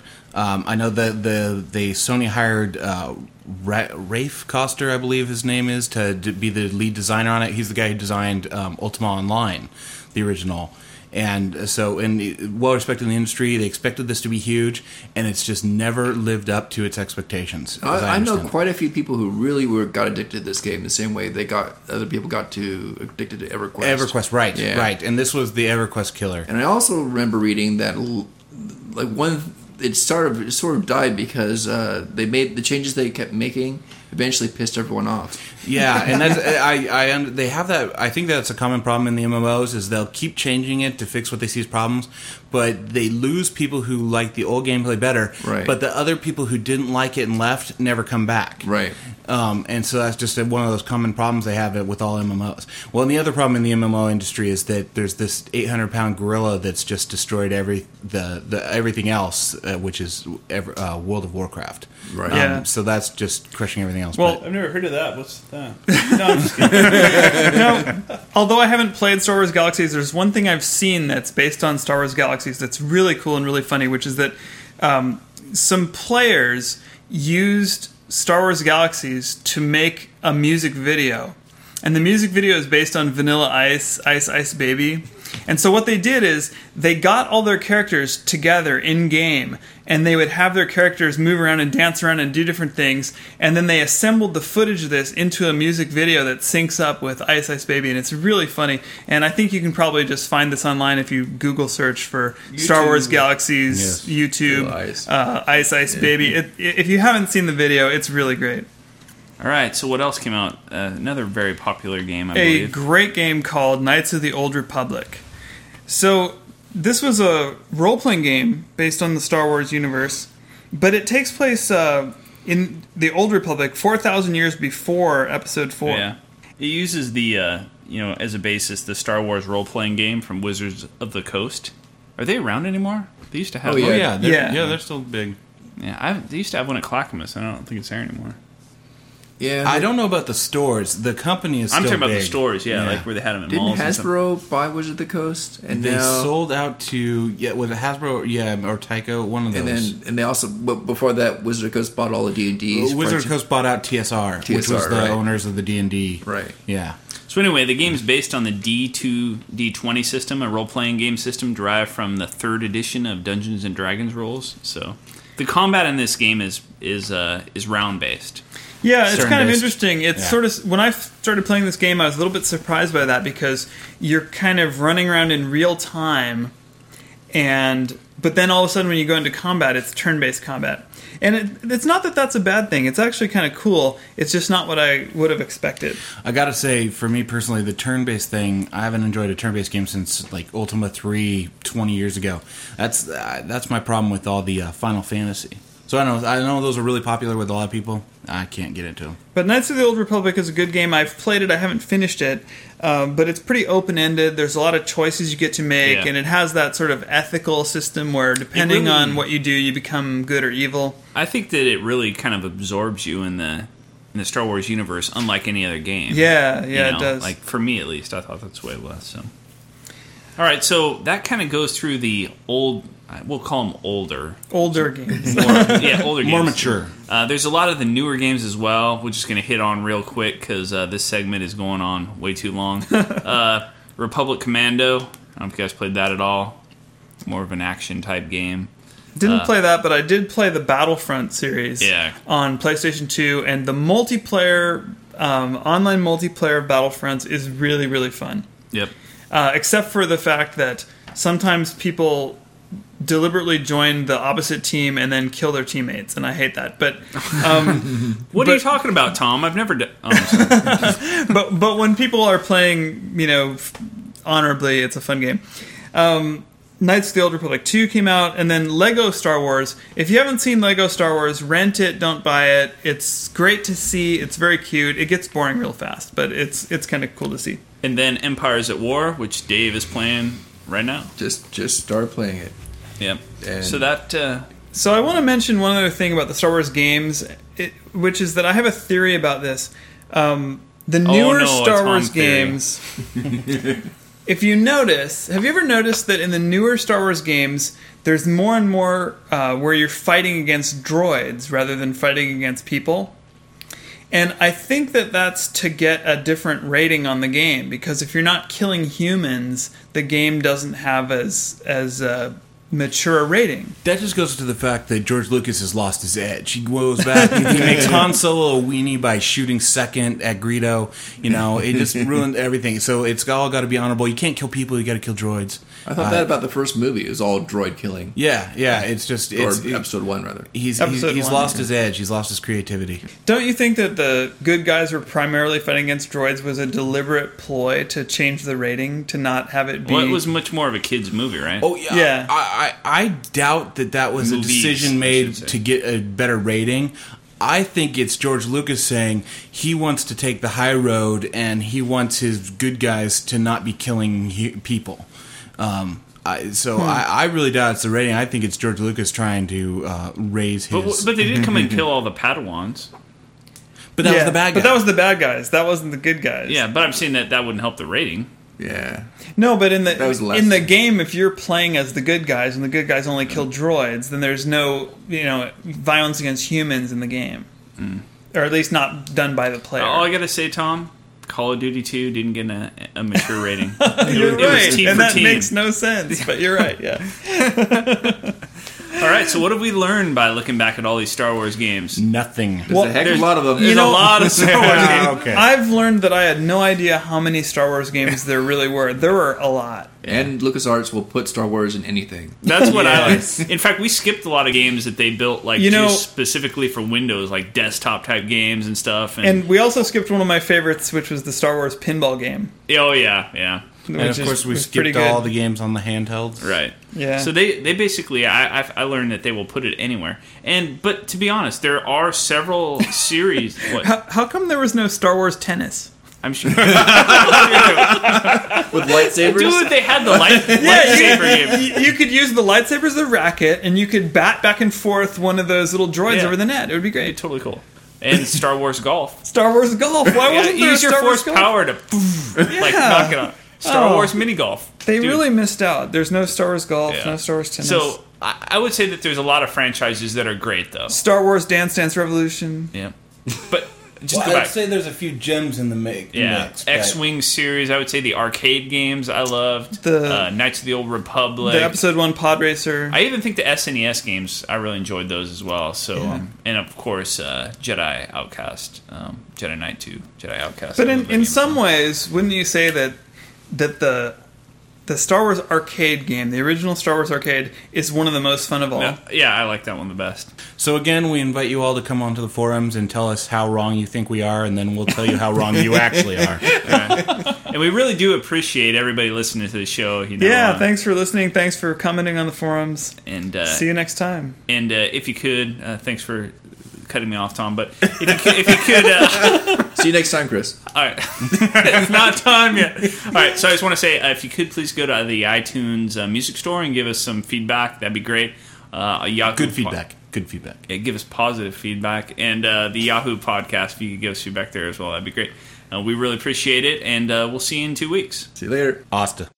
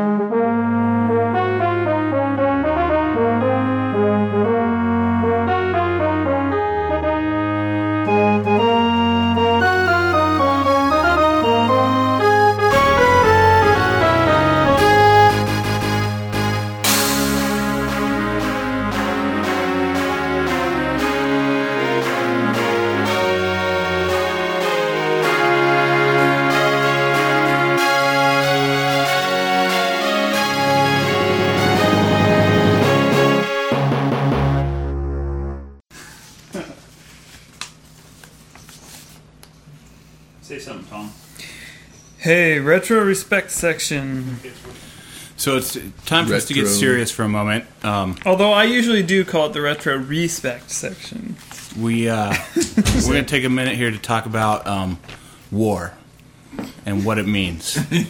What is it good for? Yes, deep Absolutely nothing. thoughts. Specifically, Star Wars. All right. Wars. All right. You gotta move over a little bit, dude. You cracked. Was there ever a game based on Spaceballs? I don't think so. Yep, Star Maybe Wars. there should have been. Yeah. Is there something on your roof? What is that noise? Reindeer. Reindeers. Reindeer. Santa's Elves. here. Elves. Santa. It's all being recorded. Say something dumb about Chris. Bad. Chris is, he's pretty cool. I disagree. All right. All right. disagree. Fair enough. Yeah. Chris. Are you listening to this, Chris? Chris? Can you hear me now? Amy has something to say to you, Chris. Chris? The movie was very good. Oh, you're back. Are you being Amy?